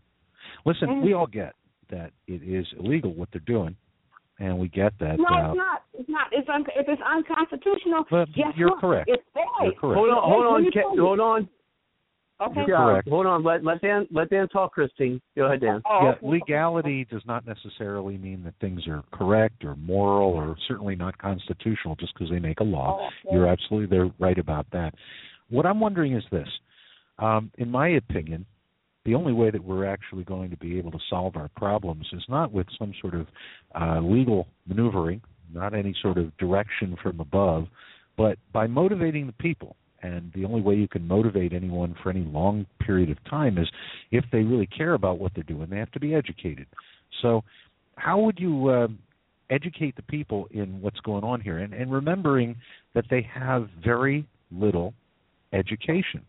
And I don't mean they haven't been to school. I don't mean they can't read or write or they don't know arithmetic, although with Common Core that's certainly in doubt. But they weren't taught the Constitution. They've been brainwashed with a lot of falsehoods. How do we bring them back? What simple messages would you give them that would make them want to learn more and that would motivate them to get out there and be active and contact their representatives and rally and peacefully protest and do, sign the petitions and actually get decent people elected? How are we going to do that? What's your opinion? Well, I really don't like to do opinions. I'll tell you one thing. The first thing they got to do, they got to learn what they're fighting about in the first place. They don't even realize that they don't even know who they are. Then you first got to find out who you are, because for the past 40 years, America has been brainwashed. They have absolutely no idea that everything that they're going through, you can't do that to them. What you were saying about legality, let me tell you about that. Elliott v. Pearsall, N.R. v. Sawyer, U.S. v. Will, Cohen v. Virginia, any law that's written and it does not follow Article 6, Clause 2, the supremacy law, is null, void, non-jurisdictional, trespassing, and treason. So all of these laws are actually void. It's like a mirage. All Congress got to do is just don't do it. It's not even a law. It's all void. Well, I'm so glad I went to school when Newt Gingrich said go to school. I'm so glad I learned all that. I learned it in law school. All this stuff we're doing is all void. Void. Never should. Just act like it ain't happening. Just go right back to the Constitution like you're supposed to. That's the way you do it. And one way you can do it is like Cindy is going to do it. She's going to send me her address, and I'm going to get her a copy of Part Q of the Newt Gingrich 20-year study. In that, it's about 54 pages. It's got the clause in the Constitution written in size 28 font that tells you your rights. Now, you really want to learn, turn the blasted TV off and sit down and start reading it. And you don't read it one time. I've been reading this now since 1996 when Newt Gingrich sent us back to school, which I'm the only one who went. So you have to read it repeatedly, and I still find new stuff. I just now remembered about the military laws, the Constitution military clauses. There's Article 1, Section 8, Clause 11 to 17. You know, it'll all come back to you when you read it, even though you've never seen it. Like one minister I worked with, he said he knew it was something was missing, but he couldn't put his finger on it. When he read all this stuff, he said, oh, I knew it. I knew it wasn't supposed to be doing this stuff. You know, so it's like that. It'll kick in once you keep reading it and you look at everything the government is doing. Like the federal courts, they can't say not one word about non-citizens in states. That's Amendment 14. You can't hear a case in federal court file against a state on behalf of a non-citizen. They're supposed to be remanded to state court. If you exhaust all your appeals in state court, you're done. You find another state to go to and you go home. That's just the way it is. But they don't do that anymore. They stopped doing that about 40 years ago. Do you think during Senator McCarthy time somebody would be running across that border like, are you kidding? Heck no. So that's what it's about. It's about what we're doing now is void. It's not in the Constitution. Can I ask you just one question, Ms. Timmon? Sure. It's not really an opinion, but it's a legal opinion. Now, obviously, the chances of any regular folk, any person like yourself or myself being elected president of the United States are probably slimmer than that of winning the lottery while getting bitten by a shark and struck by lightning. But now, my parents were both born in this country to naturalized parents who came over as immigrants. But my parents were born here as citizens, and they were in another country when I was born. So I was born in another country, but both my parents were Americans, and this other country considered me a citizen. I repudiated that as soon as I could, as soon as I hit 18. But I have a consular report of the birth of an American citizen abroad. Does that, in your opinion, qualify me, at least on that term, I wouldn't say anything else, to run for president of the United States? Were your parents subject to the jurisdiction of the United States? Were they naturalized? My parents were born in the United States to naturalized parents. If your parents were born in the United States to naturalized parents, under Amendment 14, it says all persons born or naturalized in the United States and subject to the jurisdiction are citizens of the United States. If your parents were subject to the jurisdiction of the United States, then you are a citizen of the United States. I don't care if you were born in Timbuktu. Unlike Ted Cruz, his father was a Cuban subject to the jurisdiction of the state. his mother was a citizen, but he was born in Canada. So he has a little rougher time trying to prove that he is eligible for presidency. But Marco Rubio, he's absolutely not entitled at all. Not. So all I got to do now is hit the Powerball, I guess. Well, like I said, like I can only read to you what it says. I don't make up I appreciate stuff. that. Listen, I don't make up anything. I just Ms. read Timmon, it. you have said, and you're a very honest woman, you have said that some people might have a hard time taking what you said, and you certainly do just like roll all that information out on people.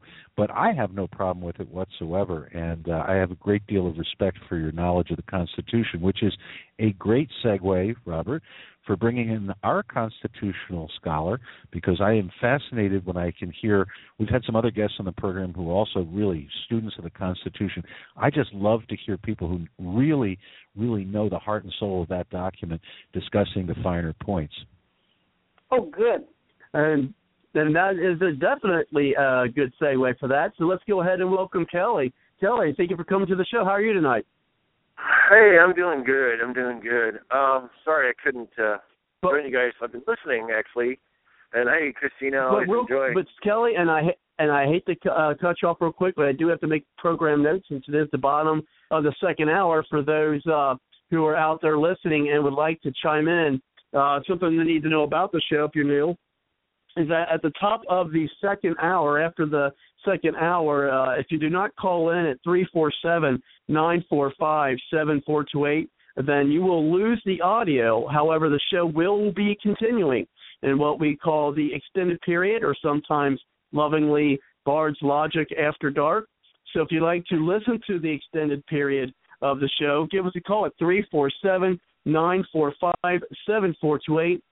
Because if you do not, you will not only not be able to chime in to the show after a half an hour from now, you will not be able to listen to the extended period as well. However, if you cannot make it, we understand, but the rest of the show will be available in the archive that will be available to listen, and, of course, to share the link shortly after the end of the program tonight.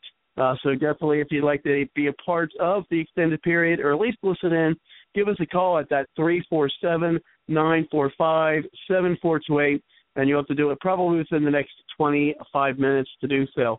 So thank you very much, Kelly, for letting me get that programming note in, and go ahead. Yeah. Al? Yeah, me? Kelly here? Or? Yeah, you, Kelly.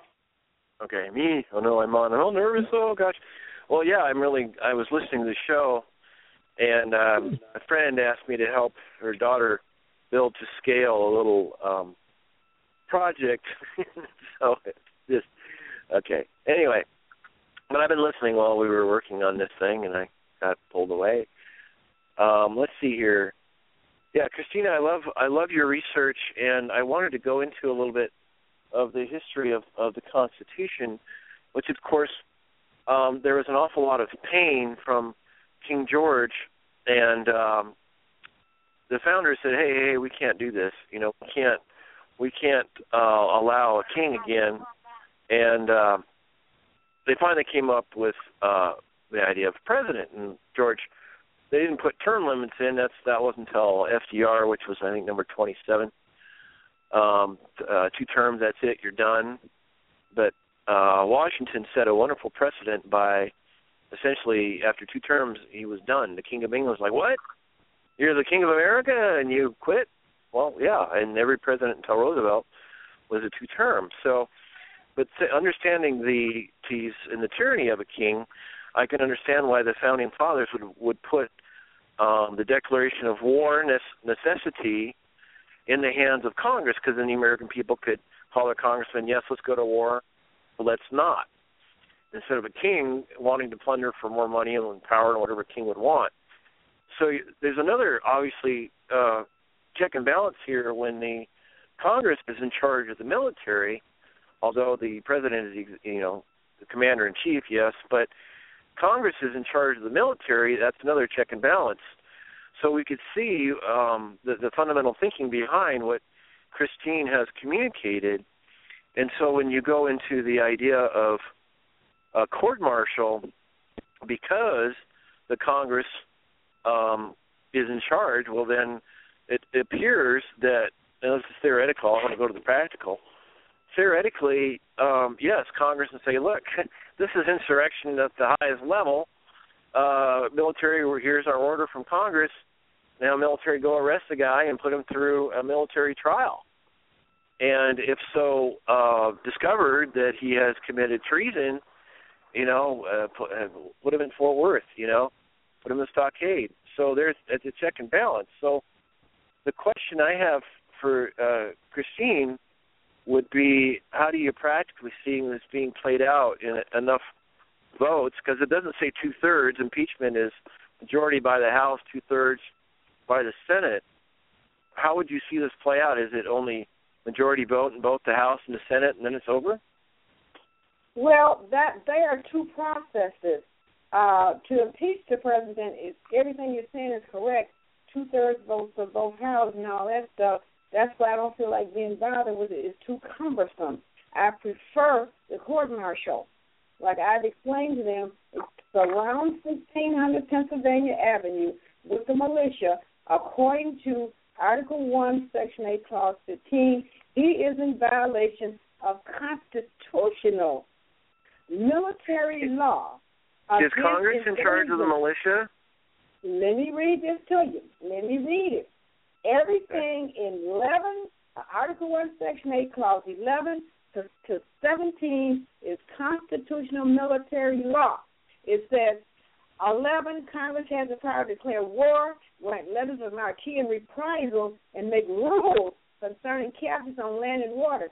Congress shall have the power to raise and support armies for at least 2 years. Congress has the power to provide and maintain a navy. Congress has the power to make rules for the government and regulation of the land and naval forces. Congress shall have the power to provide for calling forth the militia to execute the laws of the Union, suppress insurrections, and repel invasions. Congress shall have the power to provide for organizing, arming, and disciplining the militia and for governing such part of them as may be employed in the service of the United States, reserving to the states, respectively, the appointment of the officers and the authority of training the militia according to the discipline prescribed by Congress. So, yes, Congress runs the militia too. And when we read number 17, it says Congress shall have the power to exercise exclusive legislation in all cases whatsoever over such a district not exceeding 10 miles square as may be by session of particular state and by excessive Congress becomes the seat of government of the United States to exercise the authority over all places purchased by the consent of the legislature of the state in which the same shall be for the erection of forts, magazines, arsenals, dockyards, and other needful buildings. That every one of those, that's your constitutional military laws. And it's topped off by the final one, number 18. It says Congress to have the power to make all laws which shall be necessary and proper for carrying into execution foregoing powers and all other powers vested by this Constitution and the government of the United States in any department or office thereof. Obama ain't nothing but a figurehead. Presidents don't really have all this power you see him doing. No, he's supposed to be, I don't feel like they're bothering impeach. How about this court-martial guy? Do you know what he's been doing? He's been sending for non-citizens to take over America, putting them on Social Security. You can't do that. That's a treason. Article 3, Section 3. And what he's doing, he's giving aid and comfort to enemies of this country. He just tried to send for 4 million of them in some economic war against the United States to take their Social Security and their job. That man's supposed to be in the brig right now. And so I told him to turn 1600 Pennsylvania Avenue into a brig. Cut all the doggone lights off and say, all power shut off for 72 hours. Knowing Mr. Obama, when the power come back home, he gonna probably say, who y'all think y'all? I'm the president, you got to cut it back off. cut it off another 72 hours. When he come back home, he might have sense enough to say, what did I do? Well, okay, you had violated Article 1, Section 12, you had violated Article 1, Section 9. You had violated, especially Article 2, Section 2. It says each president is the commander-in-chief of the military and the militia, and they govern all officers. But the government of them, they can't tell them off to do nothing that's got to do with a war or even throwing a hostile spitball in a war unless they got a letter of reprisal from Congress. That's what he's supposed to have. For these drones that he's using this war, he ain't got no letter of reprisal. He's supposed to be in the brig. Hillary Clinton, all the stuff she thinks she going to do in Benghazi, she can't do it. The only thing she can do is have lunch and dinner with them or whatever else she want to do. But she can't make any war moves or any military plans. If she does, I'd like for them to sit with me and I'll tell her she can't do it. Because, see, most of them don't know that because they went to the doggone socialized, Democrat, commie schools that didn't teach them, just like Cindy was saying. That you people should be mad. The U.S. Department is supposed to be closed down. That's how they got away with it. They started the U.S. Department of Education, took all that stuff out of school, replaced it with stupid stuff like sex education, Common Core, a bunch of dumb stuff. In the meantime, they steady marching people across that border to take America completely. But I done told the Congress, this is the last year that America needs to put up with this. I mean it. This is the last year. It's time for America to wake up and get your identity back. It's almost like being at a movie. I feel like I'm at a movie, and I'm watching this country, this land, have their identity just completely wiped out. And as it's getting wiped out, foreigners coming in and taking over. That's what I see. You're right. You're right. It's like watching a bad movie. Yes, it is. But you know what? Like I told you guys, we can flip the script. See, that's what they did. They flipped the constitutional script and wrote just the opposite, put it in the schools. The stuff that they were supposed to put in there to save America, you don't even know it's there. Like I told you, I'm sending a copy of this. I'm sending her a copy. And I need her to send it out to everywhere she thinks she can send. Tell people to read the darn thing. I had to read it in elementary school. Then Newt Gingrich had me sit up there for 20 years. I've been reading for Newt Gingrich for 20 years now. If he hadn't said that, I may not have done it. When he said it's time for America to bring immigration back to the constitutional level, we got to study. I don't know. I just listened to him. And so now that's why everyone says, she's a passionate conservative because I got all of this stored inside me. And I heard the young man say something about a higher being and all that. I believe God, though. I'm just going to be honest with you. I don't think God likes this stuff. Because if you read the Bible, you'll know that God say, be kind to the foreigners, but when they become too many and start overrunning the people and making fun of the people, it's time for them to go.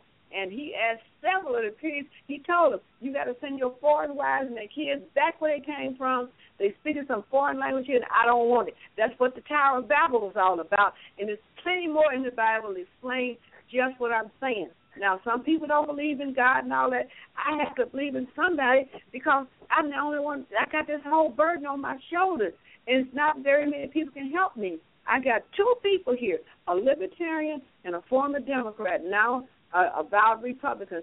That's the only help I got. They keep my confidence up. I got a question for you. I'm glad you're gaining support. This is quite early in your movement. I'm getting the sense you don't like Obama. Is that true? That's putting your mind. I'm so mad with him. I called L.C. Hastings and all the top Democrats in the House and Senate. I told them, I said, you tell Obama he is not dealing with the Republicans. They don't know no better. He's dealing with Christine Timmons. I told him to tell him do not do any executive orders on November 20th. And somebody he did it anyway, didn't he? He did it anyway. Well, yeah. Well, let me tell this out. Go ahead. Hold on, Christine. Go ahead, tell. Yeah, boy, you wind her up, just watch her go. Okay. All right. So, I just want to kind of take this through a practical sense. So, a letter of reprisal, and then the militia, which was really the National Guard, but that's another story. A little clarification due to the Dick Act, but 1906. All right, so anyway, so then they call it the National Guard, and then they surround the White House, and then they put him on trial, military tribunal, and see what happens. Now, on the practical side of this, what we would have here is a letter of reprisal would require majority vote in the House and Senate. Are the votes there? Because no. Hold it. A letter of reprisal, what that does, that gives the leader the right to make hostile actions against the invaders or whoever else is messing with this country. If they get a letter of marque, that means that they're on the water. And when they get that letter of marque, if we're being attacked on the sea, that's for them. That has nothing to do with a 2/3 vote. 2/3 is impeachment. Right. So we're talking majority vote. The reason why I'm bringing this up is because of what happened recently. I'm wondering if the votes are there in the sense of, if people like you and I and Robert and Dan Gray and Cindy and all the Congress and all the Senate reflected us, we would have had this done quite a while ago, and there would be a tribunal going on, the military trial. So are the Republicans and Democrats there? Because in the town hall meeting from my congressman, Doug LaMalfa, he said, well, yeah, we kind of looked at impeachment, but we're so scared that we won't get reelected because they'll say it's race and racist stuff, and we won't get reelected. And so they're giving these excuses. But I want to continue. You got to understand, he doesn't understand. Everything in Article 1, Section 8 belongs to the Republicans right now. Nobody can say a word. You don't need no 2/3 vote. They can't even say nothing. The courts can't say nothing, nobody. Nobody can say anything to them now. That's Article 1, Section 1. It gives all legislative powers to them now. They're Congress. Amendment 14, Section 3, stops all that. You can't do it. Here's what Senator McCarthy did. Maybe you need to get a copy of this, too. Here's what Senator McCarthy did. Senator McCarthy called out Justice Warren and all of his friends, all of them Supreme Court, for trying to do just what you're saying now. They tried to mess around in Article 1, Section 8 and mess with Article 1, Section 1. You can do it because they don't know any better. But if they get sent for Christine Timmons and let me sit up there and find out, you can't say nothing to them. This is a constitutional military law. It don't have nothing to do with impeachment. It don't have nothing to do with 2/3 of Congress. It just got to do with the Republicans are in the lead. They got all the power. It does not take 2/3. No, has nothing to do with it. But Christine, do they understand? Wait a minute. Go ahead, Kelly. Hold on, Christine. Let Kelly get in here. Wait a minute. It don't matter. If you have a split house, you're still supposed to do it. This ain't got nothing to do with 2/3. No. This don't have anything. They supposed to do that anyway. They just ain't been doing it. Because they haven't done this in 40 years. The last one of these trials was held in 1980. Courtney, Virginia. Courtney, Virginia was the last time a trial was held. But if it's in Article 1, Section 8, nobody can say it. You can say something, but you're supposed to be called out by the U.S. Marshal. Okay, Christine, let him get in there. But real quick, Kelly, I do see that there's only about 10 minutes left for folks to get in. I do see some folks on the line. Okay. If you'd like to chime in, just push the one on your number dial if you'd like to get in. But if you're still out there and you haven't called in, unfortunately the audio is going to cut out on you in about 10 minutes. So give us a call at 347-945-7428 to be able to listen to the extended period and also to chime in. And if you are already, boy, so that 10 times fast, on the line and you'd like to chime in and have any questions or comments with our guest, Christine Timmons, then give us a call and then push the 1 on the number dial. And if you are in there, just go ahead and that will let me know that you'd like to get in, and we'll get your name and get you on the show. So folks must do that in about 10 minutes. or else your audio will cut out. So let's go ahead, Kelly. Let's bring it back to you, and let's give Kelly the opportunity to respond. Go ahead, Kelly. Well, yeah, I just want to discuss the practicality of it. Before I do, I want to tell you a little bit of history that I've heard, kind of insider history in around 1972, 1974. Nixon was, of course, spying on people. That was proven for Watergate, and Deep Throat, who was helping Woodward and Bernstein. They were getting all sorts of tips what was really going on. It was spying all over the place, not just Watergate. And then when Nixon took us off the gold standard, well, the generals at the time, this is what I heard. I know it's hearsay, but I wouldn't be surprised because of the constitutional thinking and pretty much the whole populace in the early 70s.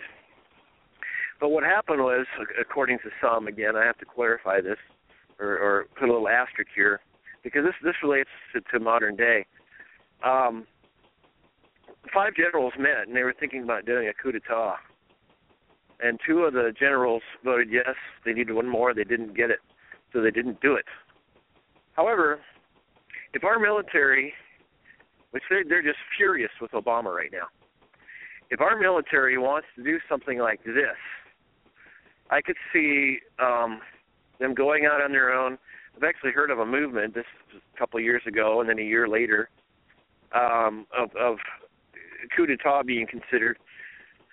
But if that type of rebellion, if you will, happens without congressional approval, then it's rebellion. If the military wants to do this and they approach Congress for a letter of reprisal, then they would have the constitutional authority, it appears, to do that, to protect the Constitution, as they've all sworn an oath to. So that is a practical scenario that could force the congressman to stop worrying about being popular. I mean, that's what I'm saying here, is that when there is civil unrest, either within the government itself, I mean, how many nations suffer coup d'etats? I mean, look at Spartacus. He was not Spartacus. What's his name? The Roman emperor not Spartacus. The author, Constantinople, is that right? Constantine. Constantine did a military coup d'etat in Rome. Then he merged the Catholic Church with pagan things, and Christianity wasn't martyrs anymore. People were okay then with Christian, but history of the world is still a coup d'etat. So instead of going a rebellion route, if the military is getting nervous, the military should approach Congress and say, issue a letter of reprisal, and we'll take care of business here. Authorize this in the Constitution, and that might get the congressmen off of their popularity wagon and do something, because it could get ugly. I mean, look at Baltimore. There's a lot of unrest in this country right now. So I'm kind of putting things together, and I have a little confession here. I didn't know about this. Well, Christine told me about it a day or 2 ago, but I didn't know about this. But it makes sense that the founders set something up as a check and balance against a king or a president that wants to be king. So, I want to share with you later on some tips, Christine, that can kind of help get the word out a little better from what you've discovered. Well, Kelly, Congress, what you're just saying is a hard way. Congress can already do that. If Article 1 and Section 8 Clause 15, see what Obama's But they're not. That's what I'm saying. They're not, and they're not going to. We don't know that. Well, I doubt it. I mean, can Republicans confirm Loretta Lynch? Let's just say there is violation of the Constitution their own self then, because it say they're supposed to provide for calling forth a militia to execute the laws of the Union, suppress information, and repel invasions. They're supposed to have the militia in every one of the states where all this mess is happening. And when you go on to number 16, it say to provide for organizing, arming, and disciplining militia, and for governing such parts of them as may be employed in the service of the United States. They supposed to be militiaizing the state police. And you talk about being popular. If Republicans do that, shoot, everybody will vote for him because people are sick and tired of these people running across that border and getting all of our intelligence not supposed to be doing it. Now, if they really want to get popular, because what's going to happen, from what I'm hearing on the street, with all these people that they're bringing in, they're going to citizenship them by 2016 to vote Republicans out of the Senate and put Hillary in there. Now, they can definitely do that. But if the Republicans still have the House and Senate, it won't matter about Hillary because she has to report to them for anything she do. This is what y'all got to learn. Now, I understand what you're saying. This is what most people are saying about they're not going to do it. You got to understand why you say that. You say that because you are just learning your own self, and you don't know how to get in there and get on those phones, get up and walking down the halls of D.C. and tell them, what is wrong with you people? Can't you read Article 1, Section 8, That's what I be doing. You should have seen me on my last trip. Man, I was dressed up sharp as I don't know what. I had on some bad boots, and I walked into those offices, and I said, I am Darth Vaderist. The Republican Empire is fighting back. We had a lot of fun. You got to make fun with this stuff. You got to teach them. They don't know this. They went to the same school you did. They don't know this. That's why when people say bad things about Republicans, I ask them, well, what you doing to help? If you ain't doing nothing else, you can't say nothing about it, you're a part of the problem. I'm not a part of the problem. I did what Newt Gingrich said. I went out here and I learned all this stuff. If Republicans could feel what I feel now, all this stuff would be done, but they can't feel it. So how you going to feel something you don't know about? Hey, do you know Richard Fry? Do you know Richard Fry? Well, who? Do you know Richard Fry, Christine? No. What should I try? Richard Fry, he's an attorney, but he loves the Constitution. He's the kind of voice that can help you get this message across. Do we have him on the show, would Kelly? Be another one. No, we need to. Dr. Kelly, do we have him? Yeah, I think I'll have to check the list. Of course, it's a long list. I'll have to check. I think we had him on some time ago. But Kelly, I do want to go ahead and move on a little bit. We do have a little programming note, and then I have to do that. So, folks, we only got a couple minutes left before we go into the extended period. And I do see some folks out there, as well as folks out there on chat, too. So if you'd like to listen to the extended period or even chime in as well, give us a call at 347-945-7428. Because if you do not, in the next 2 minutes, then you will lose your audio. So if you'd like to listen to the period or chime in, give us a call at that number, 347-945-7428. But if you can't, thank you very much for coming to the show tonight. And please go ahead and listen to the archive show. That will be available on podcast soon after the show ends here, and probably about the next hour. And definitely with the link, you can share it as well with your friends. Or if you'd like to be on the email list at Bard's Logic Political Talk, send a message to me through the contact page on the website at www.bardslogicpoliticaltalk.com and send me a message through the contact page there. So definitely check that out. Now, at this point in time, we do have Susan on the line who would like to chime in. So let's go ahead and get Susan in here. Thank you very much, Susan, for calling to the show. How are you? Your mic is on. Hi, I'm fine. Well, what I wanted to talk about may not set well, but I feel that the voters are to blame for a lot of this mess with illegal immigration. We keep electing the crooked politicians and lawyers. And blaming the illegal aliens for accepting benefits offered them by Congress is like blaming a child for getting free candy. That's a quote from Keith Broders. Congress is to blame for providing that candy to these people. And if we want to solve the problem, you stop Congress from giving to some and stealing from others. I believe the Constitution states in the preamble, provide for the common defense and promote the general welfare. There is nothing there about providing benefits to specific groups. Is there? Now, if you also want to solve the problem, quite easy. How did Eisenhower solve the illegal border crossings from Mexico? Well, he cut off the illegal traffic quickly, and he only had 1,075 United States Border Patrol agents, less than 1/10 of what we had today. This operation is still highly thought of. And by the way, it was William Fulbright, a Democrat of Arkansas, that he wrote to, and the senator just proposed a special commission. Yes, he was a Democrat, be created by Congress to examine on ethical conduct by government officials who accepted gifts and favors in exchange for special treatment of private individuals, which would be many of the illegals. So what did Eisenhower do? He created Operation Wetback. And what they did was they sent them back across the border. They didn't just catch them. They deposited them deep into the territory with boats and buses. I mean, they took them way into the territory. And I think we should do that, personally. We should follow that example. It was a guy named Swing. He arranged for buses and trains to take aliens deep within Mexico before being set free. If you just take them right across the border, they're just going to turn around and come right back, right? Yes. So there you go. Well, I'd like to thank you, Susan.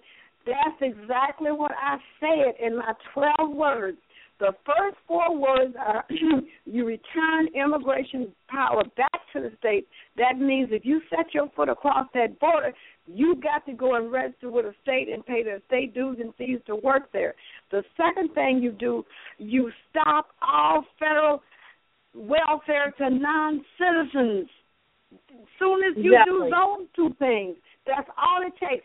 You won't have to court-martial Mr. Obama, which I'd love to do that, but that won't be necessary. Once we go back to the Constitution, Article 1, Section 9, and Article 4, Section 4, Article 4, Section 2, Article 6, Clause 2, Amendment 14, 10, and 11, that sends all non-citizens to the states. Once we send them back to state power, and believe me, Susan, they already know this. They remember the day when they had to be registered with the state. They remember those days. Once we do that and stop all federal entitlements, the border will be a ghost town again. They will be up out of here. It's a little simple. Like I told the 104th Congress 20 years ago when we stopped the welfare and the drug wars. It wasn't but 4 words that did it. I said, you stop welfare, drugs, you just stop the whole thing. Right now, it's 8 words. You return state immigration power, and you stop non-citizen federal welfare, and you're done. Just like that. There you go. Just like now, when I was a kid, we used to have Hispanics that would work in the fields near us, and they were there only X amount of time. Like say 12 weeks to maybe 4 or 5 months, and then they went back. Then they were registered guest worker, farm worker. Yes. It was programs, and I lived in Washington State where we had lots of fruit to pick, lots of fields of mint and everything. So there was a lot of people who didn't want to do that kind of work. So I didn't have an issue with that, and I don't think most people would, as long as they came in the right and correct way and then went back. Well, you got to understand, Susan, what happened. They ran a drug war against the United States for 25 years. They used the oldest tricks in the book to get their people over here. You need to go back and look at CNN film from back in the 90s and the early 2000s when they showed us these people invading Arizona and Texas and all in those lower states over there. They're doing it all over now. It was because the drug wars had Americans so busy killing each other over drugs. That's when they sneaked them over here. And then the Democrats were behind that from the very beginning. They sent them right to the industrial states first. Michigan, Ohio, New York, Illinois, Pennsylvania. Every state that had an auto manufacturing plant was saturated with the strongest drugs for about 3 years. 3 years later, all the car manufacturers was in Mexico. Akron, Ohio lost. Flint, Michigan, Detroit, Grand Rapids, Altoona, Pennsylvania, all up in New York, all of that shut down. This ain't no accident. This is not an accident. And that's how they took over the industry of America. Of course, some of it's coming back. Akron, Ohio, of course, bringing it back. And the new governor of Michigan, he's trying to get them back into Detroit, Flint, and Grand Rapids, the GM stuff and the Ford stuff. Now, that's how they got here. This is the fallout of the atomic drug war against America. They've been here now since, some have been here about 25 years, but they're still not lawful. They have been given citizenship and they never had a passport. So the stuff that they're talking about, these nations, the biggest growing nation in America, the Hispanics, that's not true. We already got a nation. Technically, they're still under state jurisdiction. I don't care what they all say, but I'm holding my Constitution book in my hand. They are under state jurisdiction, and I'm holding right now the Homeland Security, Citizenship, and Immigration Services. It says all of them are unconstitutional as citizens, and they're supposed to have their citizenship revoked. But see, we don't have a U.S. House and Senate Naturalizing Committee. They shut all that stuff down years ago, and then the United States became immigration. Supposed to open these immigration offices right back up in each state, and all these people who are not a citizen in the United States are supposed to go and register with the state. The state's supposed to send that registration for work to the United States and pay taxes. The people who hire foreign workers are supposed to do it. And then these foreign workers are supposed to pay a duty to the United States for working here. They don't get on Social Security. That means all the Social Security that they have spent belongs to the United States. All this money, that each state is missing money. Every time somebody walk up into a state and they're a non-citizen, they're supposed to register and pay for it. If they don't, then they're supposed to be given a certain length of time to be there to visit, and then you're out of there. That's what's supposed to be happening, and you know that's how it used to be. You remember those days. So what they're doing now, it is not in the Constitution. Our Congress that we have now, it's up to them. You can't blame them for what happened before they got there. This new Congress, they only been there 4 months. You cannot blame them. They don't even know this stuff. They went to the same school everybody else went to, where they was taught that this stuff is real. So, therefore, you can't make any statements about them unless you point 3 fingers back at yourself. If you haven't got up and studied this stuff and do like I do, I conjure up the money from somewhere and I walk up and down the halls of Congress passing out information. Do everything you can do to try to help them to be educated, because once you get this education, let me tell you, it's a powerful feeling that goes all over your body. I can feel it like an endorphin rush just straight to the gray matter, and wow, I feel powerful. In fact, people are talking about I should be in the Guinness Book of World Records because I can quote all this stuff.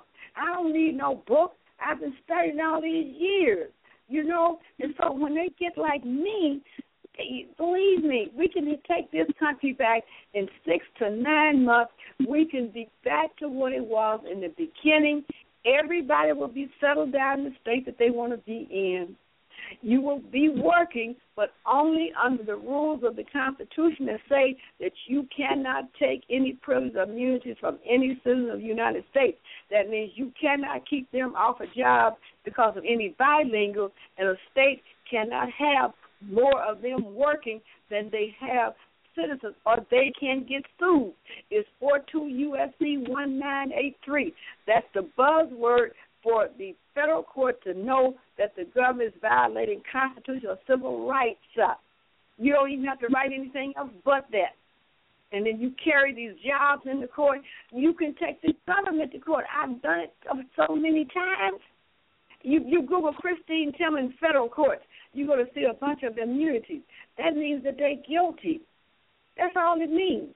Case number 62937. That's a $10 trillion case to return all these tax dollars. You see, they be using American tax dollars. That's what they funded Westport Dryfoot with. They supposed to get that money back to America because there's nothing in the Constitution like you said it. They supposed to raise money for the taxes for the welfare of America. They told us back in those days all about when they were going to pay it back. They never did. They just expanded into other programs that they shouldn't have did, and then Newt Gingrich and the 104th Congress tried to get that money back, but they didn't know how. But I do. The case is anybody can read it. $10 trillion worth of tax returns. That's what it is, and I'm going to keep fighting for it. Well, so let's go ahead at this point, real quick, folks. At this point, I do want to bring Dan back into our conversation, and then we'll bring it back to you, Cindy, and then Kelly, and then we'll bring it back to you, Susan. Go ahead, Dan. Yes, interesting train of logic here, or what do you call it, thread. I don't know what they call these things anymore in conversations. I'm doing all this social media junk and computers all the time. But there's some really good questions there. What do we do to actually practically solve this problem? Most of the elected representatives we have at the top are pretty much worthless. And as you go down the ranks, you get better and better people because they're closer to the actual people, but there's plenty of stinkers there too. And there is a revolution going on in this country. There are people who are stepping up reluctantly to run for office, and there's people who are getting involved in politics reluctantly because it's what works to get people elected. But this may take quite some time. I mean, we've got to get people at the local levels to be able to learn the job, to be vetted thoroughly so we know that they're for real, and so that they can move up to the next level. This could take more than just a few months. And we've got to win the hearts and minds of people. So I'm trying to think of what's actually worked in the past. Okay, what actually changed things? The American Revolution happened all of a sudden. I mean, there weren't Americans really before Lexington and Concord and then the win in Boston. Not many. There really weren't. They were Englishmen. But they already had the same ethos, the same moral character, the same individualism and the responsibility and the willingness to accept others' different views and capitalism. They had all that stuff. Well, we've had this dumbing down in America for such a long time. And I do think the propaganda, even though it's widespread, is rather shallow. It's not that it's very deep in people's hearts, and because it doesn't make much sense. They just spout lines. They're not used to thinking. They haven't been trained to think. So even though it's deep, or rather it's broad and widespread, it's rather shallow, but it has to be replaced. And you don't ask somebody, and I'm not saying people are stupid, although there's plenty of them too, but you don't ask somebody, even an adult, to suddenly grasp deep terms that they have absolutely no basis in. You have to start with things that are simple, that make sense, that they can get, that they can see in their own lives, and once they get that, they should be coming, if you did it right, they should be coming back to you thirsting for more information and more understanding. And you still don't just dump it all on them because it's a lot. Most of us in the movement for liberty have not been just doing this and thinking about this for a couple of weeks or a couple of months. We've been doing this for years, decades, some of us. And with me, it was very slow and very painful. I'm still learning today. Every single day I'm learning more stuff, understanding how things actually work. So I'm thinking back, as I said, to what actually worked in the past. What mass movements for positive things happened quickly. And, in fact, even for negative things, happened quickly and really, really changed things for good and all. And in America, Martin Luther King and the Civil Rights Movement in the space of 15 years. And really, after the initial resistance, very quickly changed people in their hearts. Not just the laws, but in their hearts. And what it was is, first of all, it wasn't confrontive in the sense of we want to take from you. It wasn't violent. What it was a plea for universal understanding. It was a request that others treat you with the same respect that they expect to be treated with. It was something that people could get because we all want to be respected. So all they're saying is, look, we respect you. Fine. All we're asking for is exactly that same thing. And all people want to be left alone. They don't want to be bothered. They don't want to be molested. So Martin Luther King says, fine, we get that. And we want to leave you alone. But we want you to not mess with us. And all people want to participate in social things, in business. And he said, you know what, we get that. We understand that you want to be able to be active in your communities, and you want to be able to have businesses, and you want to be able to interact with others socially, and all. That's all we're asking for is exactly the same thing. Well, that changed people. People changing is the reason why the laws changed. And those people, for the most part, even though there's plenty of that stinking racism left and plenty of people who hate each other for their gender or for their religion or for, well, who cares? They just, because they're ignorant and they enjoy that hatred. There's many more people, far, far more people who are decent, who, as a perfect example, and this is not the most important issue in my opinion, but to some it's very important. And how a culture treats its animals sort of tells you how it's going to treat its unfortunate humans, the people who can't speak up for themselves, who can't defend themselves. There was a horrible story about a week and a half ago about a veterinarian who exhibits all the signs of a classic sociopath, shot a feral cat in the head and was grinning about it and boasting about how she enjoyed killing things. Now, I have friends on the left. Yes, I do, folks. And I have friends on the right. Honestly, I do. And then there's all these other people all over the map with different political opinions. You know, the one thing that was really heartwarming to me is, because this thing went viral, you probably saw it. If not, you could easily find it, was that all of the decent people, the caring people of all these different groups and all these different backgrounds, all universally said, this is repugnant, this is not acceptable, this is shameful behavior, we don't accept it, we want this woman never to touch anybody's animal again, we don't trust her, she's a nut. Okay, so how do we get these people out there who have basic understanding of what it means to be a decent human being, a basic understanding of what the Constitution guarantees in much, more highfalutin and dignified language, which is simply that you're an individual, you have the right not to be bothered, you have the right to do what you want and if you hurt somebody else. That's the basics of it, folks. That's the basics. So how do we get people to understand it? I'm thinking it's an appeal to anger can work, but only for a short time, because anger is a very difficult emotion to maintain. It's exhausting. What's more, it's very dangerous, because angry people do violent things, and that's scary, and nobody really wants to be around that. Even the violent people don't like to be around other violent people because they could get hurt.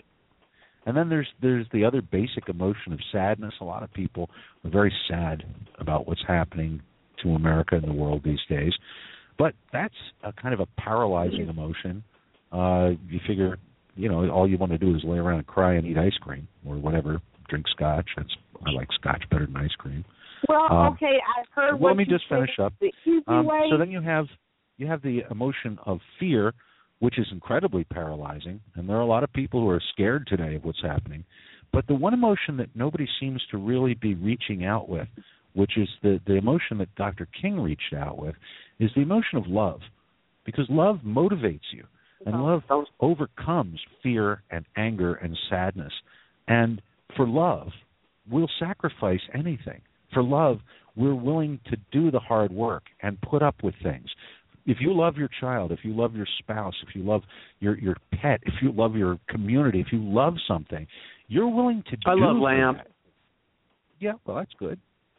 But in any case, that's my solution. That's what I think will work, because we've got to reach people on a basic level. I think that's wonderful. And what you said about the simple way is absolutely correct. Now, have you heard of any drug wars or drug cartels in the United States since 1996? No, you haven't. You know why? 4 words stopped them. The simple stuff. You stop welfare and drug use. You stop the millions of people and they won't have any more money. Some simple stop them. Same thing for today, only it's 8 words now. First 4 words, you return state immigration power. Second 4 words, you stop non-citizen federal welfare, and it's done just like that. You can court-martial Mr. Obama, do all that stuff, but you ain't got to do all of that. See, what I do, what I have to do, I have to go to the far, far right extreme. I have to say 2 billion words to get 4 words done. That's all it takes. And the people who this upset, the immigrants, well, actually, they're not immigrants under the Constitution. They're invaders. They already know this. They already know that they're supposed to register with the state and get state work visas. They are laughing. Oh, boy, are they tickle pink about this? They remember the day when their parents told them and when they were little kids and came in with their parents under the visas from the state. That's all it takes. All this whole talking going on, and that's all it's going to take. If we start right now, in 9 months from now, America will be right back to what it was before this thing started. They will all be registered with the state. Now you can't be deported because you are registered with your state. You have your state work visa. You've paid for your right to be sworn in as a legal resident of that state. The immigration office has received it from the state and sent you your papers. Now you start working on constitutional citizenship, and you're going to feel better about yourself, too. And the Democrat Party will not be using you and your family for votes. 10, 20 years from now, you will be a real citizen. You can be a real part of America, not a part of America that's being revolted. Right now, it's a revolution against this. And I don't blame the invaders. If I got a president of a big country telling me just to come on over and take all their money and do what you want to do to them, I guess I would, but I couldn't because I'm not that kind of person. When I go, anywhere I go, I have to do my share.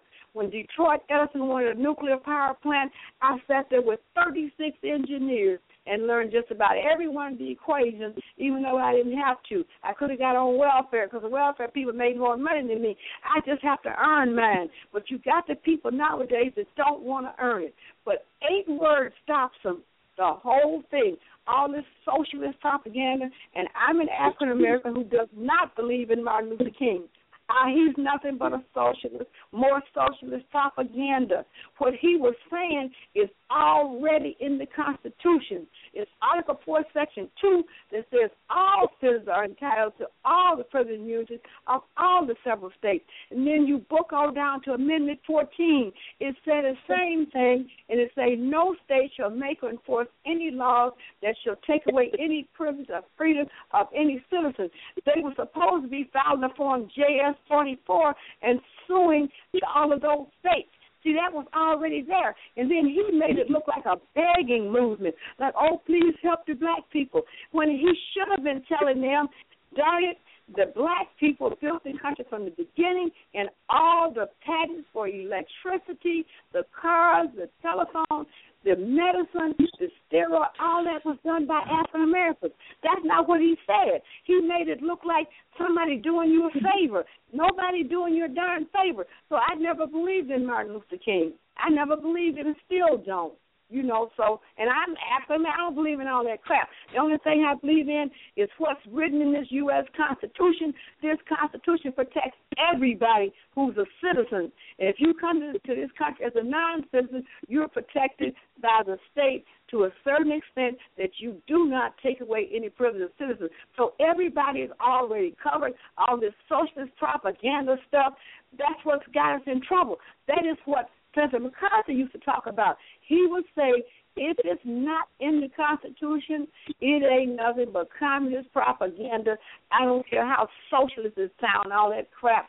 It still ain't about nothing if it's not in this Constitution. So when we get this Constitution back in the school, and like you saying about throwing it at people, we was in elementary school, and the writing was real little. And we had to, everything I said to you tonight, this is what you better be saying in elementary school. Now, they took it out of the schools, so of course it sounds like somebody's throwing something at you. But we did it in elementary school and junior high. We sure did. When you got to high school, that was where you learned all the stuff about how the presidents were elected and the term and all that crap. But in elementary school, everything I told you, if that teacher called on you and asked you what of the Constitution military clauses, you better be saying Article 1, Section 8, Clause 11 to 17. What you better be saying. Well, what is Clause 15? That means that Congress can call forth the militia to execute the laws of the Union and to stop the insurrection and to repel the invading people. But you better be saying. And now Americans have been so led so far away and so brainwashed from the truth until when they hear it, they tell them, oh, they throwing something at me. And you listen, take it. Everything they throw at you, take it. And when you get through hearing it, then you will be free. Because you will know that they cannot do any of the stuff they're doing to you. That's almost nothing. Not one law in this country right now is in the Constitution. And that's why we're going through all the trouble we're going through now. U.S. District Court don't have no business doing nothing to these states about these non-citizens. That's what they got to learn. And if it takes that, I've got a beautiful document in my hand. I took my own time and my own little money, and I put what they need to know in big old size, 28 font. You have to dissect it. I dissected and I deciphered it and decoded it. It's already decoded. I tell you what's the part of it, the immigration, and what's the part of it that give Congress all the powers. President ain't got but one or two powers. They can't do nothing no more than what they're taking. Obama's taking this because he knows the Republican leadership don't know it. And they scared to learn. I mean, they're frightened. Oh, my God, I'm scared. But they don't know this is the law. They haven't learned this. Nobody taught them. They taught them if you say something about the Constitution, then, oh, you're being mean. I'm sorry, it's kind of stupid, but they just didn't learn it yet.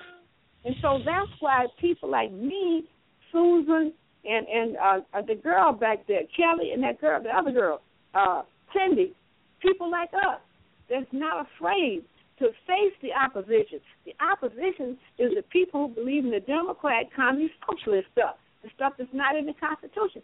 That's what's going to save America. All of us. It saves everybody, including immigrants, invaders. Saves everybody. And go ahead, Cindy. We're going to go ahead and bring it over to you, and then Kelly, and then we'll bring you back in, Susan. It looks like we got about 20 minutes or so before I'll have to start beginning to close things up for tonight's show. So let's go ahead and bring this roundtable discussion around. Go ahead, Cindy. Well, I pretty much had said everything. I'm so illiterate, constitutionally illiterate, that I don't have a lot to offer.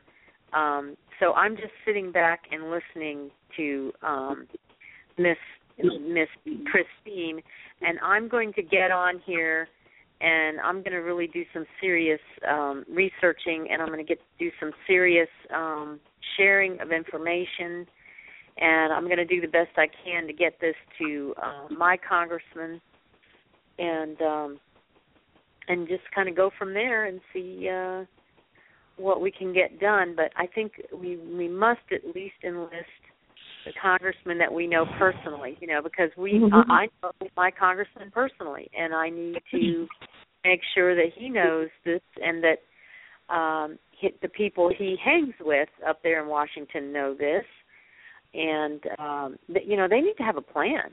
And right now, the only plan I see from Congress in general, this GOP-led Congress, the only plan I see is just give Obama everything he wants and let him collapse the economy. Like. Just let him do whatever he wants, let him ruin everything, and then we'll be the saviors that'll come in and people want to vote for us. But that isn't going to happen, because if they let in all these millions and millions of Mexican voters, the Republicans will never have an important role in government again as conservatives.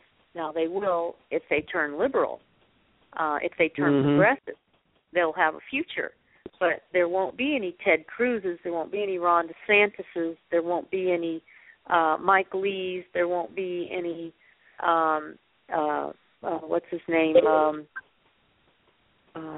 Anyway, I'm forgetting their names. But there won't be any of these guys that are true conservatives in leadership unless they have a plan now to deal with this now before this amnesty just opens the floodgate.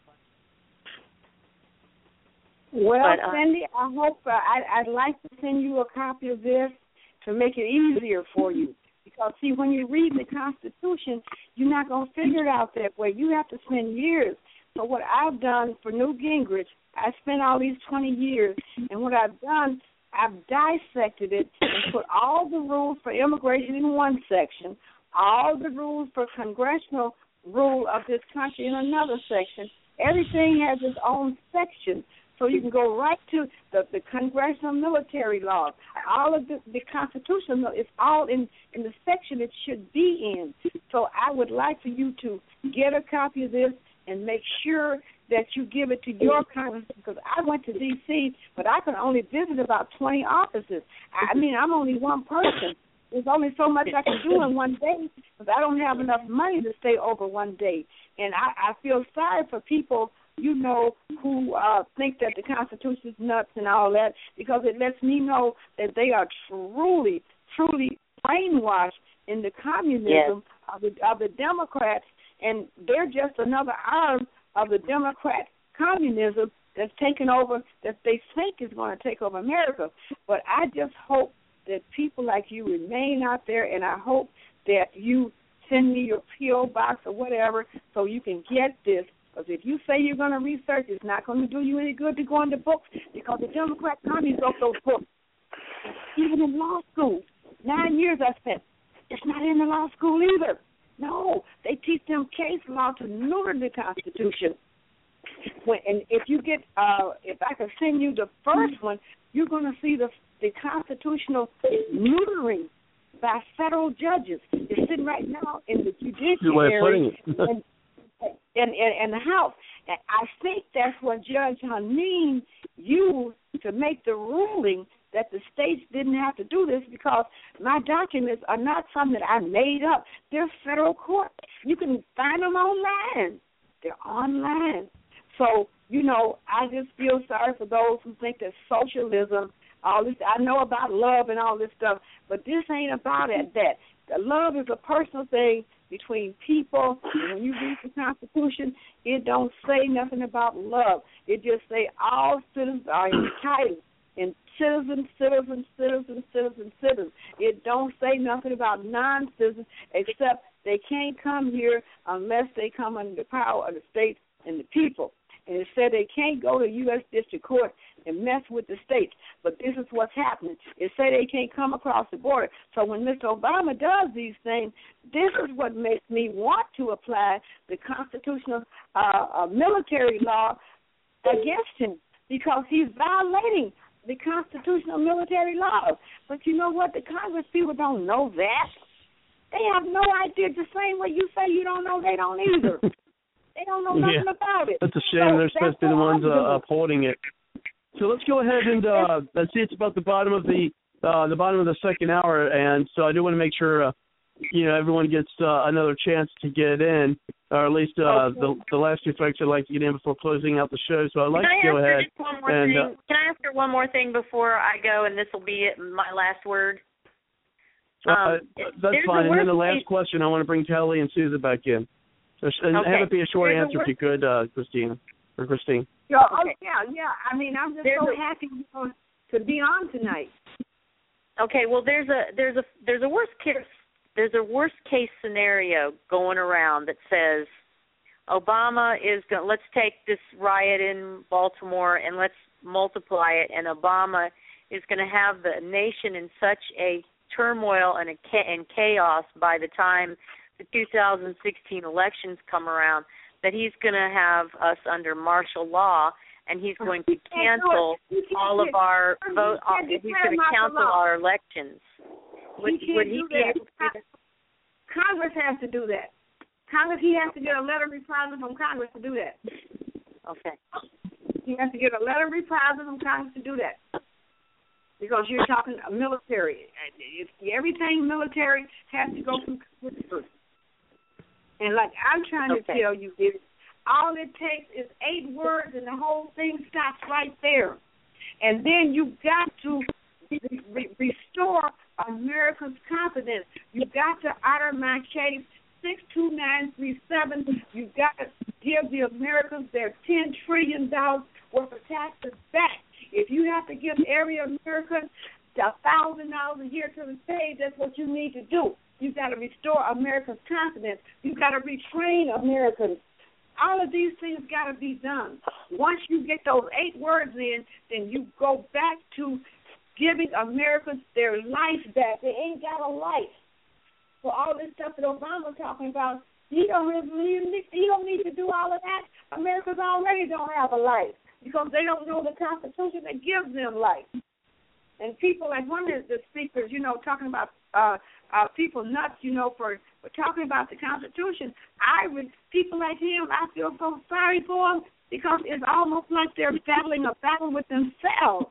Even if you are a Democrat, this going to hurt you too, especially the white people.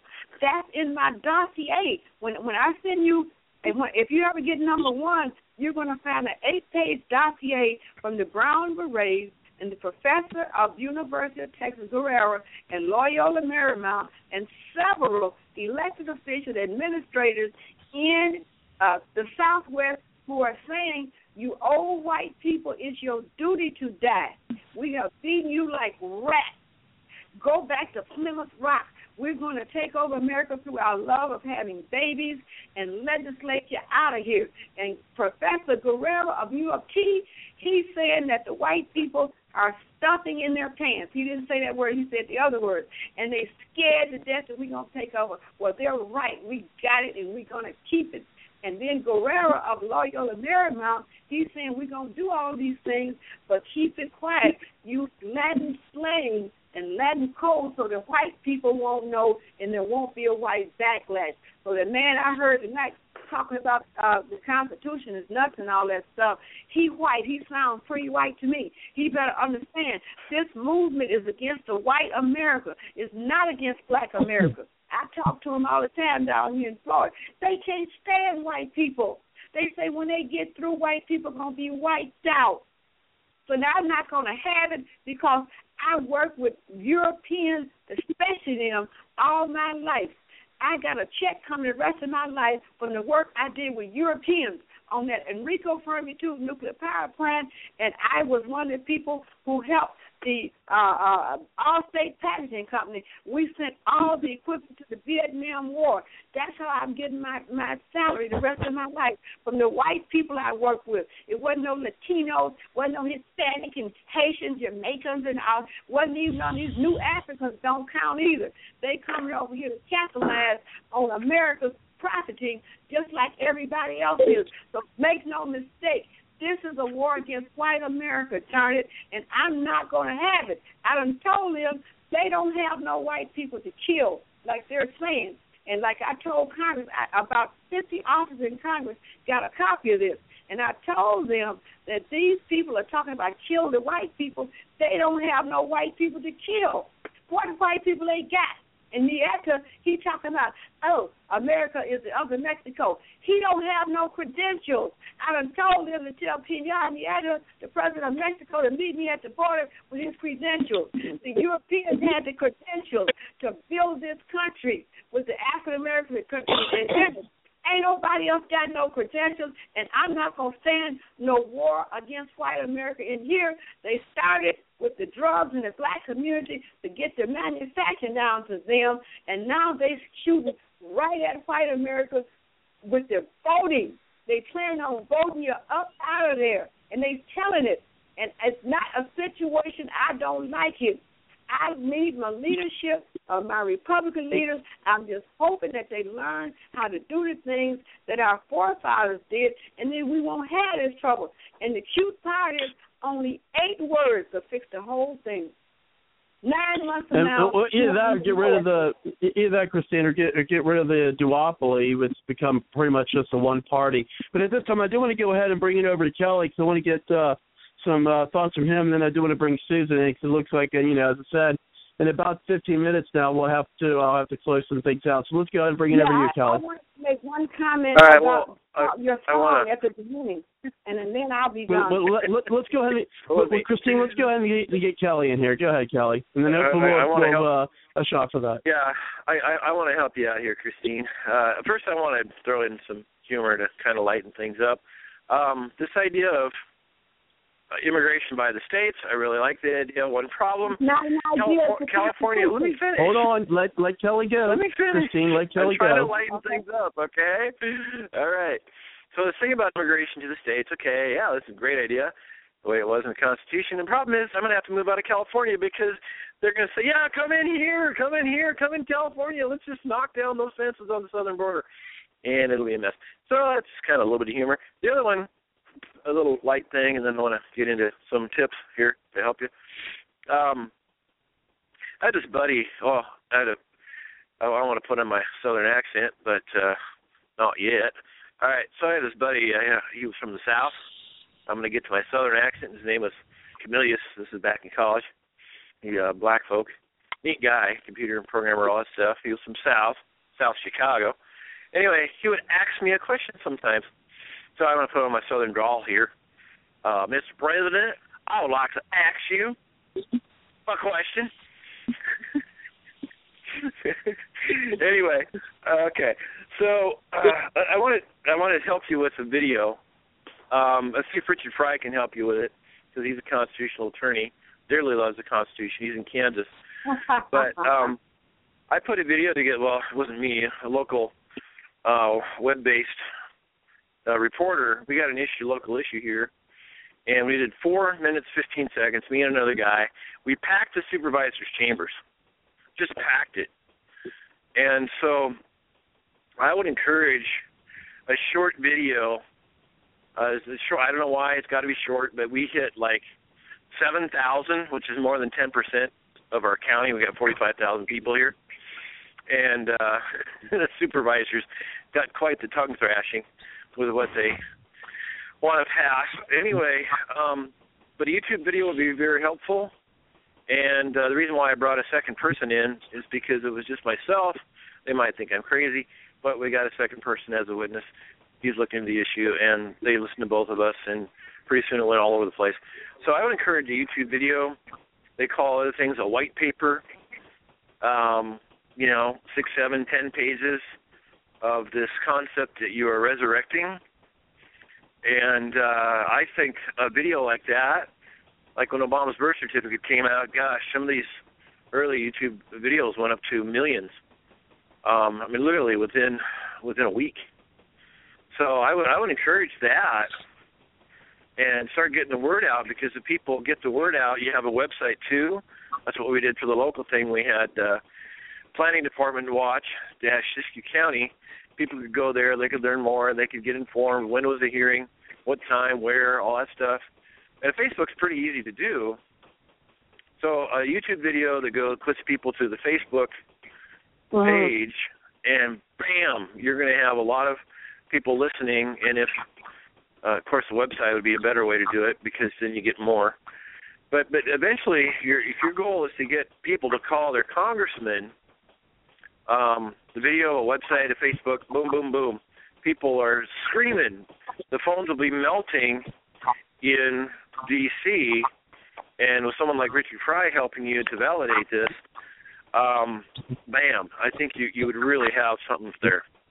Well, I hope that I think you got all of my information, my email and my phone number, but on what you said about the idea of the Constitution, what's going on in California, you see, it's not just one clause. There's about 7 of them.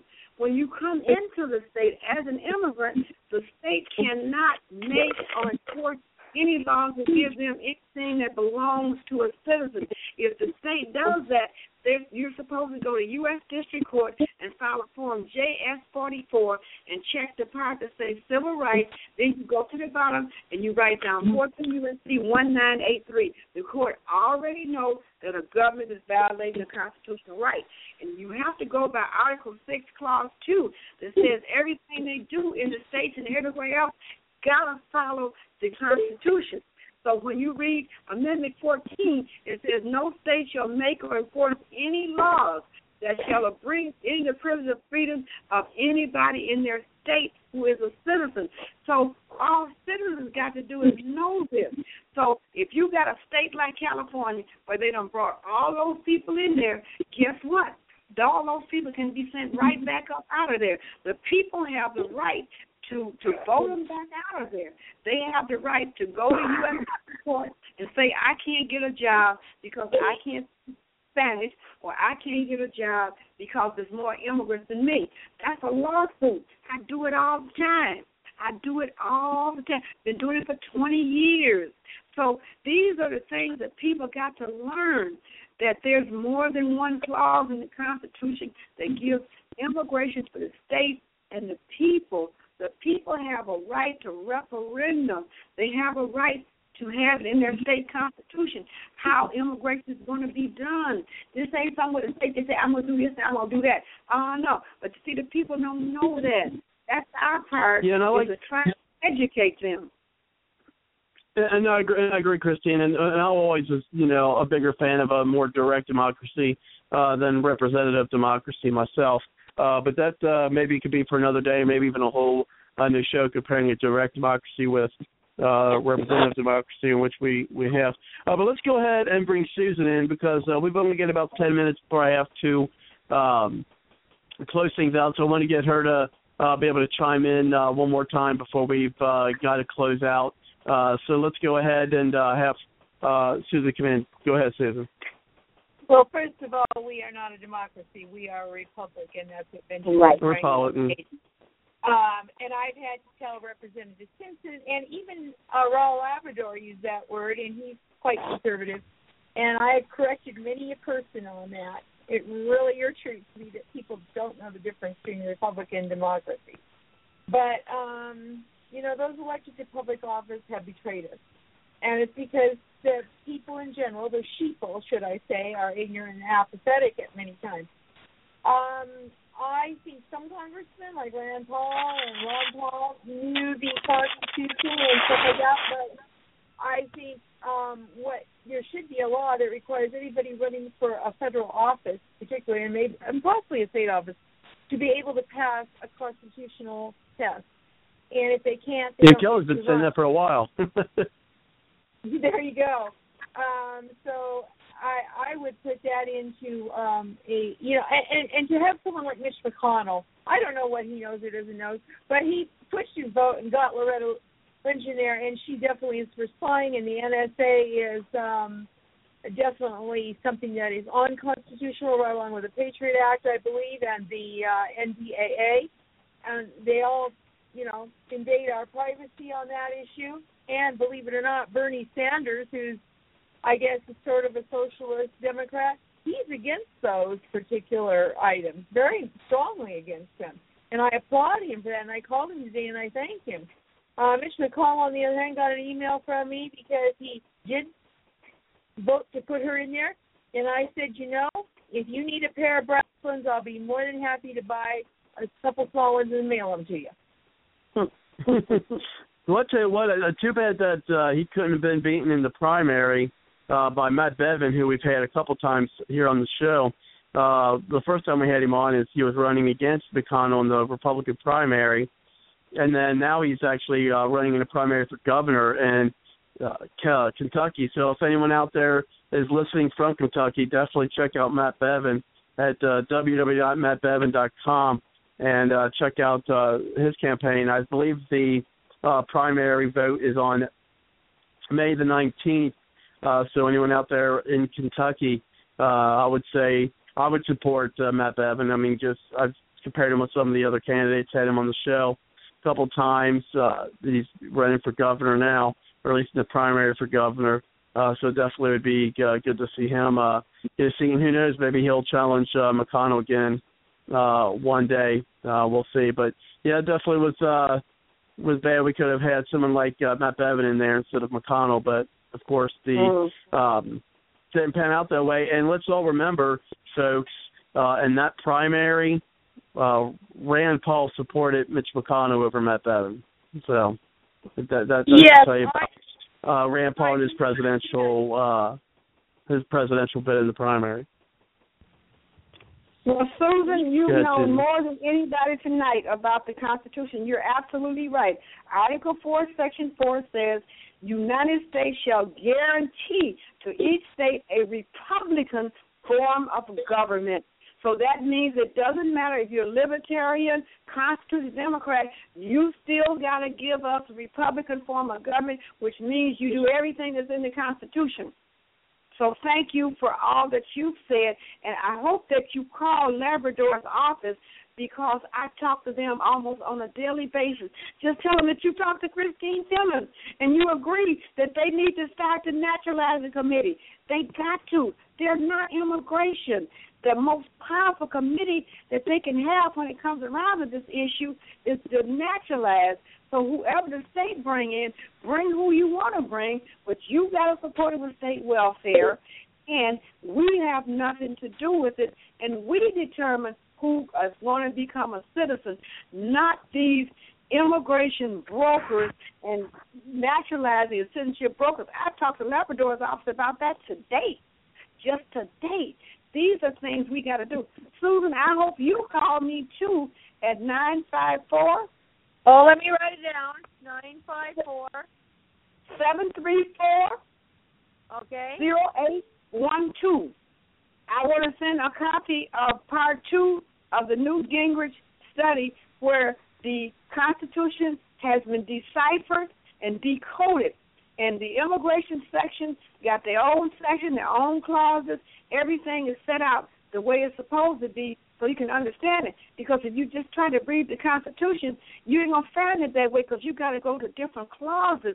And then you hook up all the clauses. So I spent 20 years for Newt Gingrich doing all of this. And I'd love for you to have a copy. I really would. You are just going to love it the way I did it by putting each Constitution clause on a different page to go with the issue that they support in size 28 font, so it's easy to read. Now remember, when we was in elementary school, it was in real little size 8 font, but they made us read it, and we had to learn it. So the people nowadays, they've been brainwashed for 40 years with this Democrat commie stuff, so they don't understand it. I don't want people to be short-tempered with the Republicans. They only been there 4 months. They went to the same schools you did.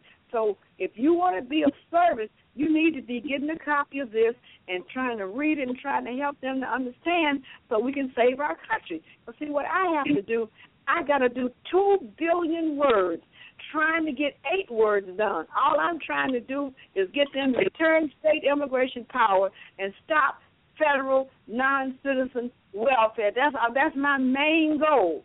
Now, the Naturalizing Committee, they're the ones who are supposed to deal with all these fake organizations that's doing the naturalizing. And that's only 4 words. You revoke invalid, unconstitutional citizenship and make them start all over again. That's all I'm trying to do. Hey, Christine, at that I'm going to have to stop because I see we only have a few minutes left.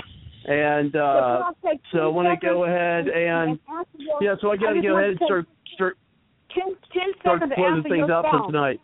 Okay, your song says it's a good day to die. I say it's never a day to die. We have a lot to fight for. We will win this war with words of the United States Constitution.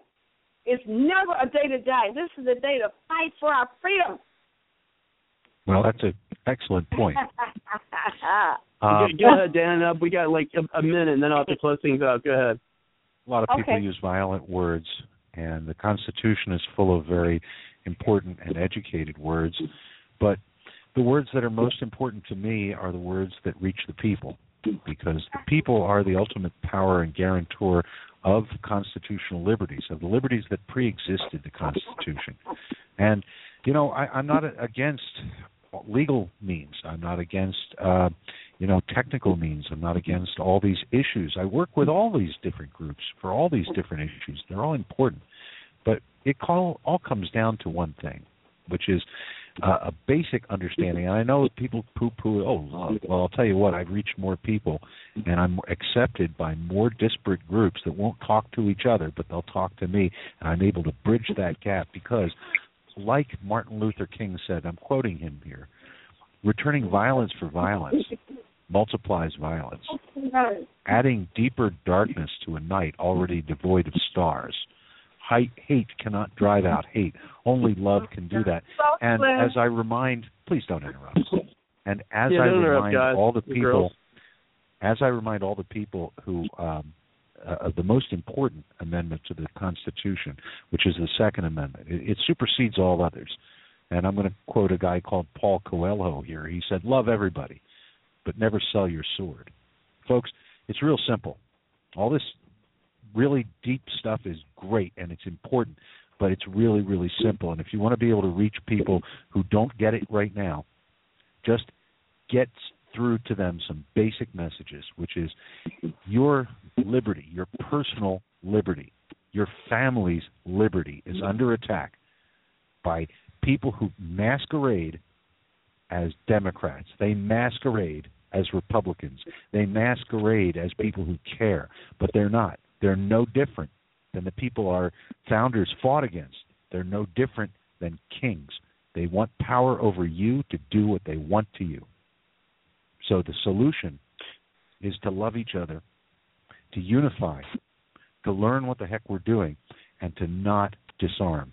Provided we do not disarm, we will not have to fight or kill.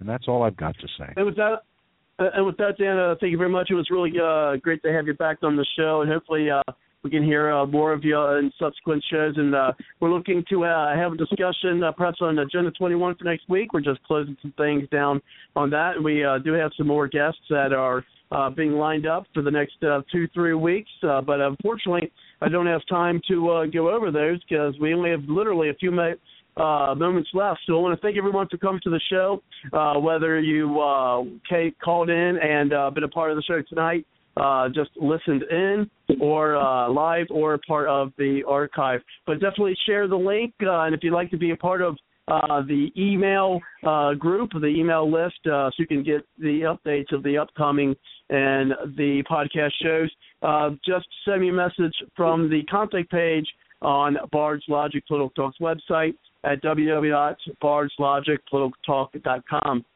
And so I will end tonight, as I do every night, and that is with the song by Aubrey Ashburn. And you can hear more of her music by going to www.aubreyashburn.com. So take care, everyone. Thank you again, and good night. Good night. Good night. Thanks for coming. Okay. Bye.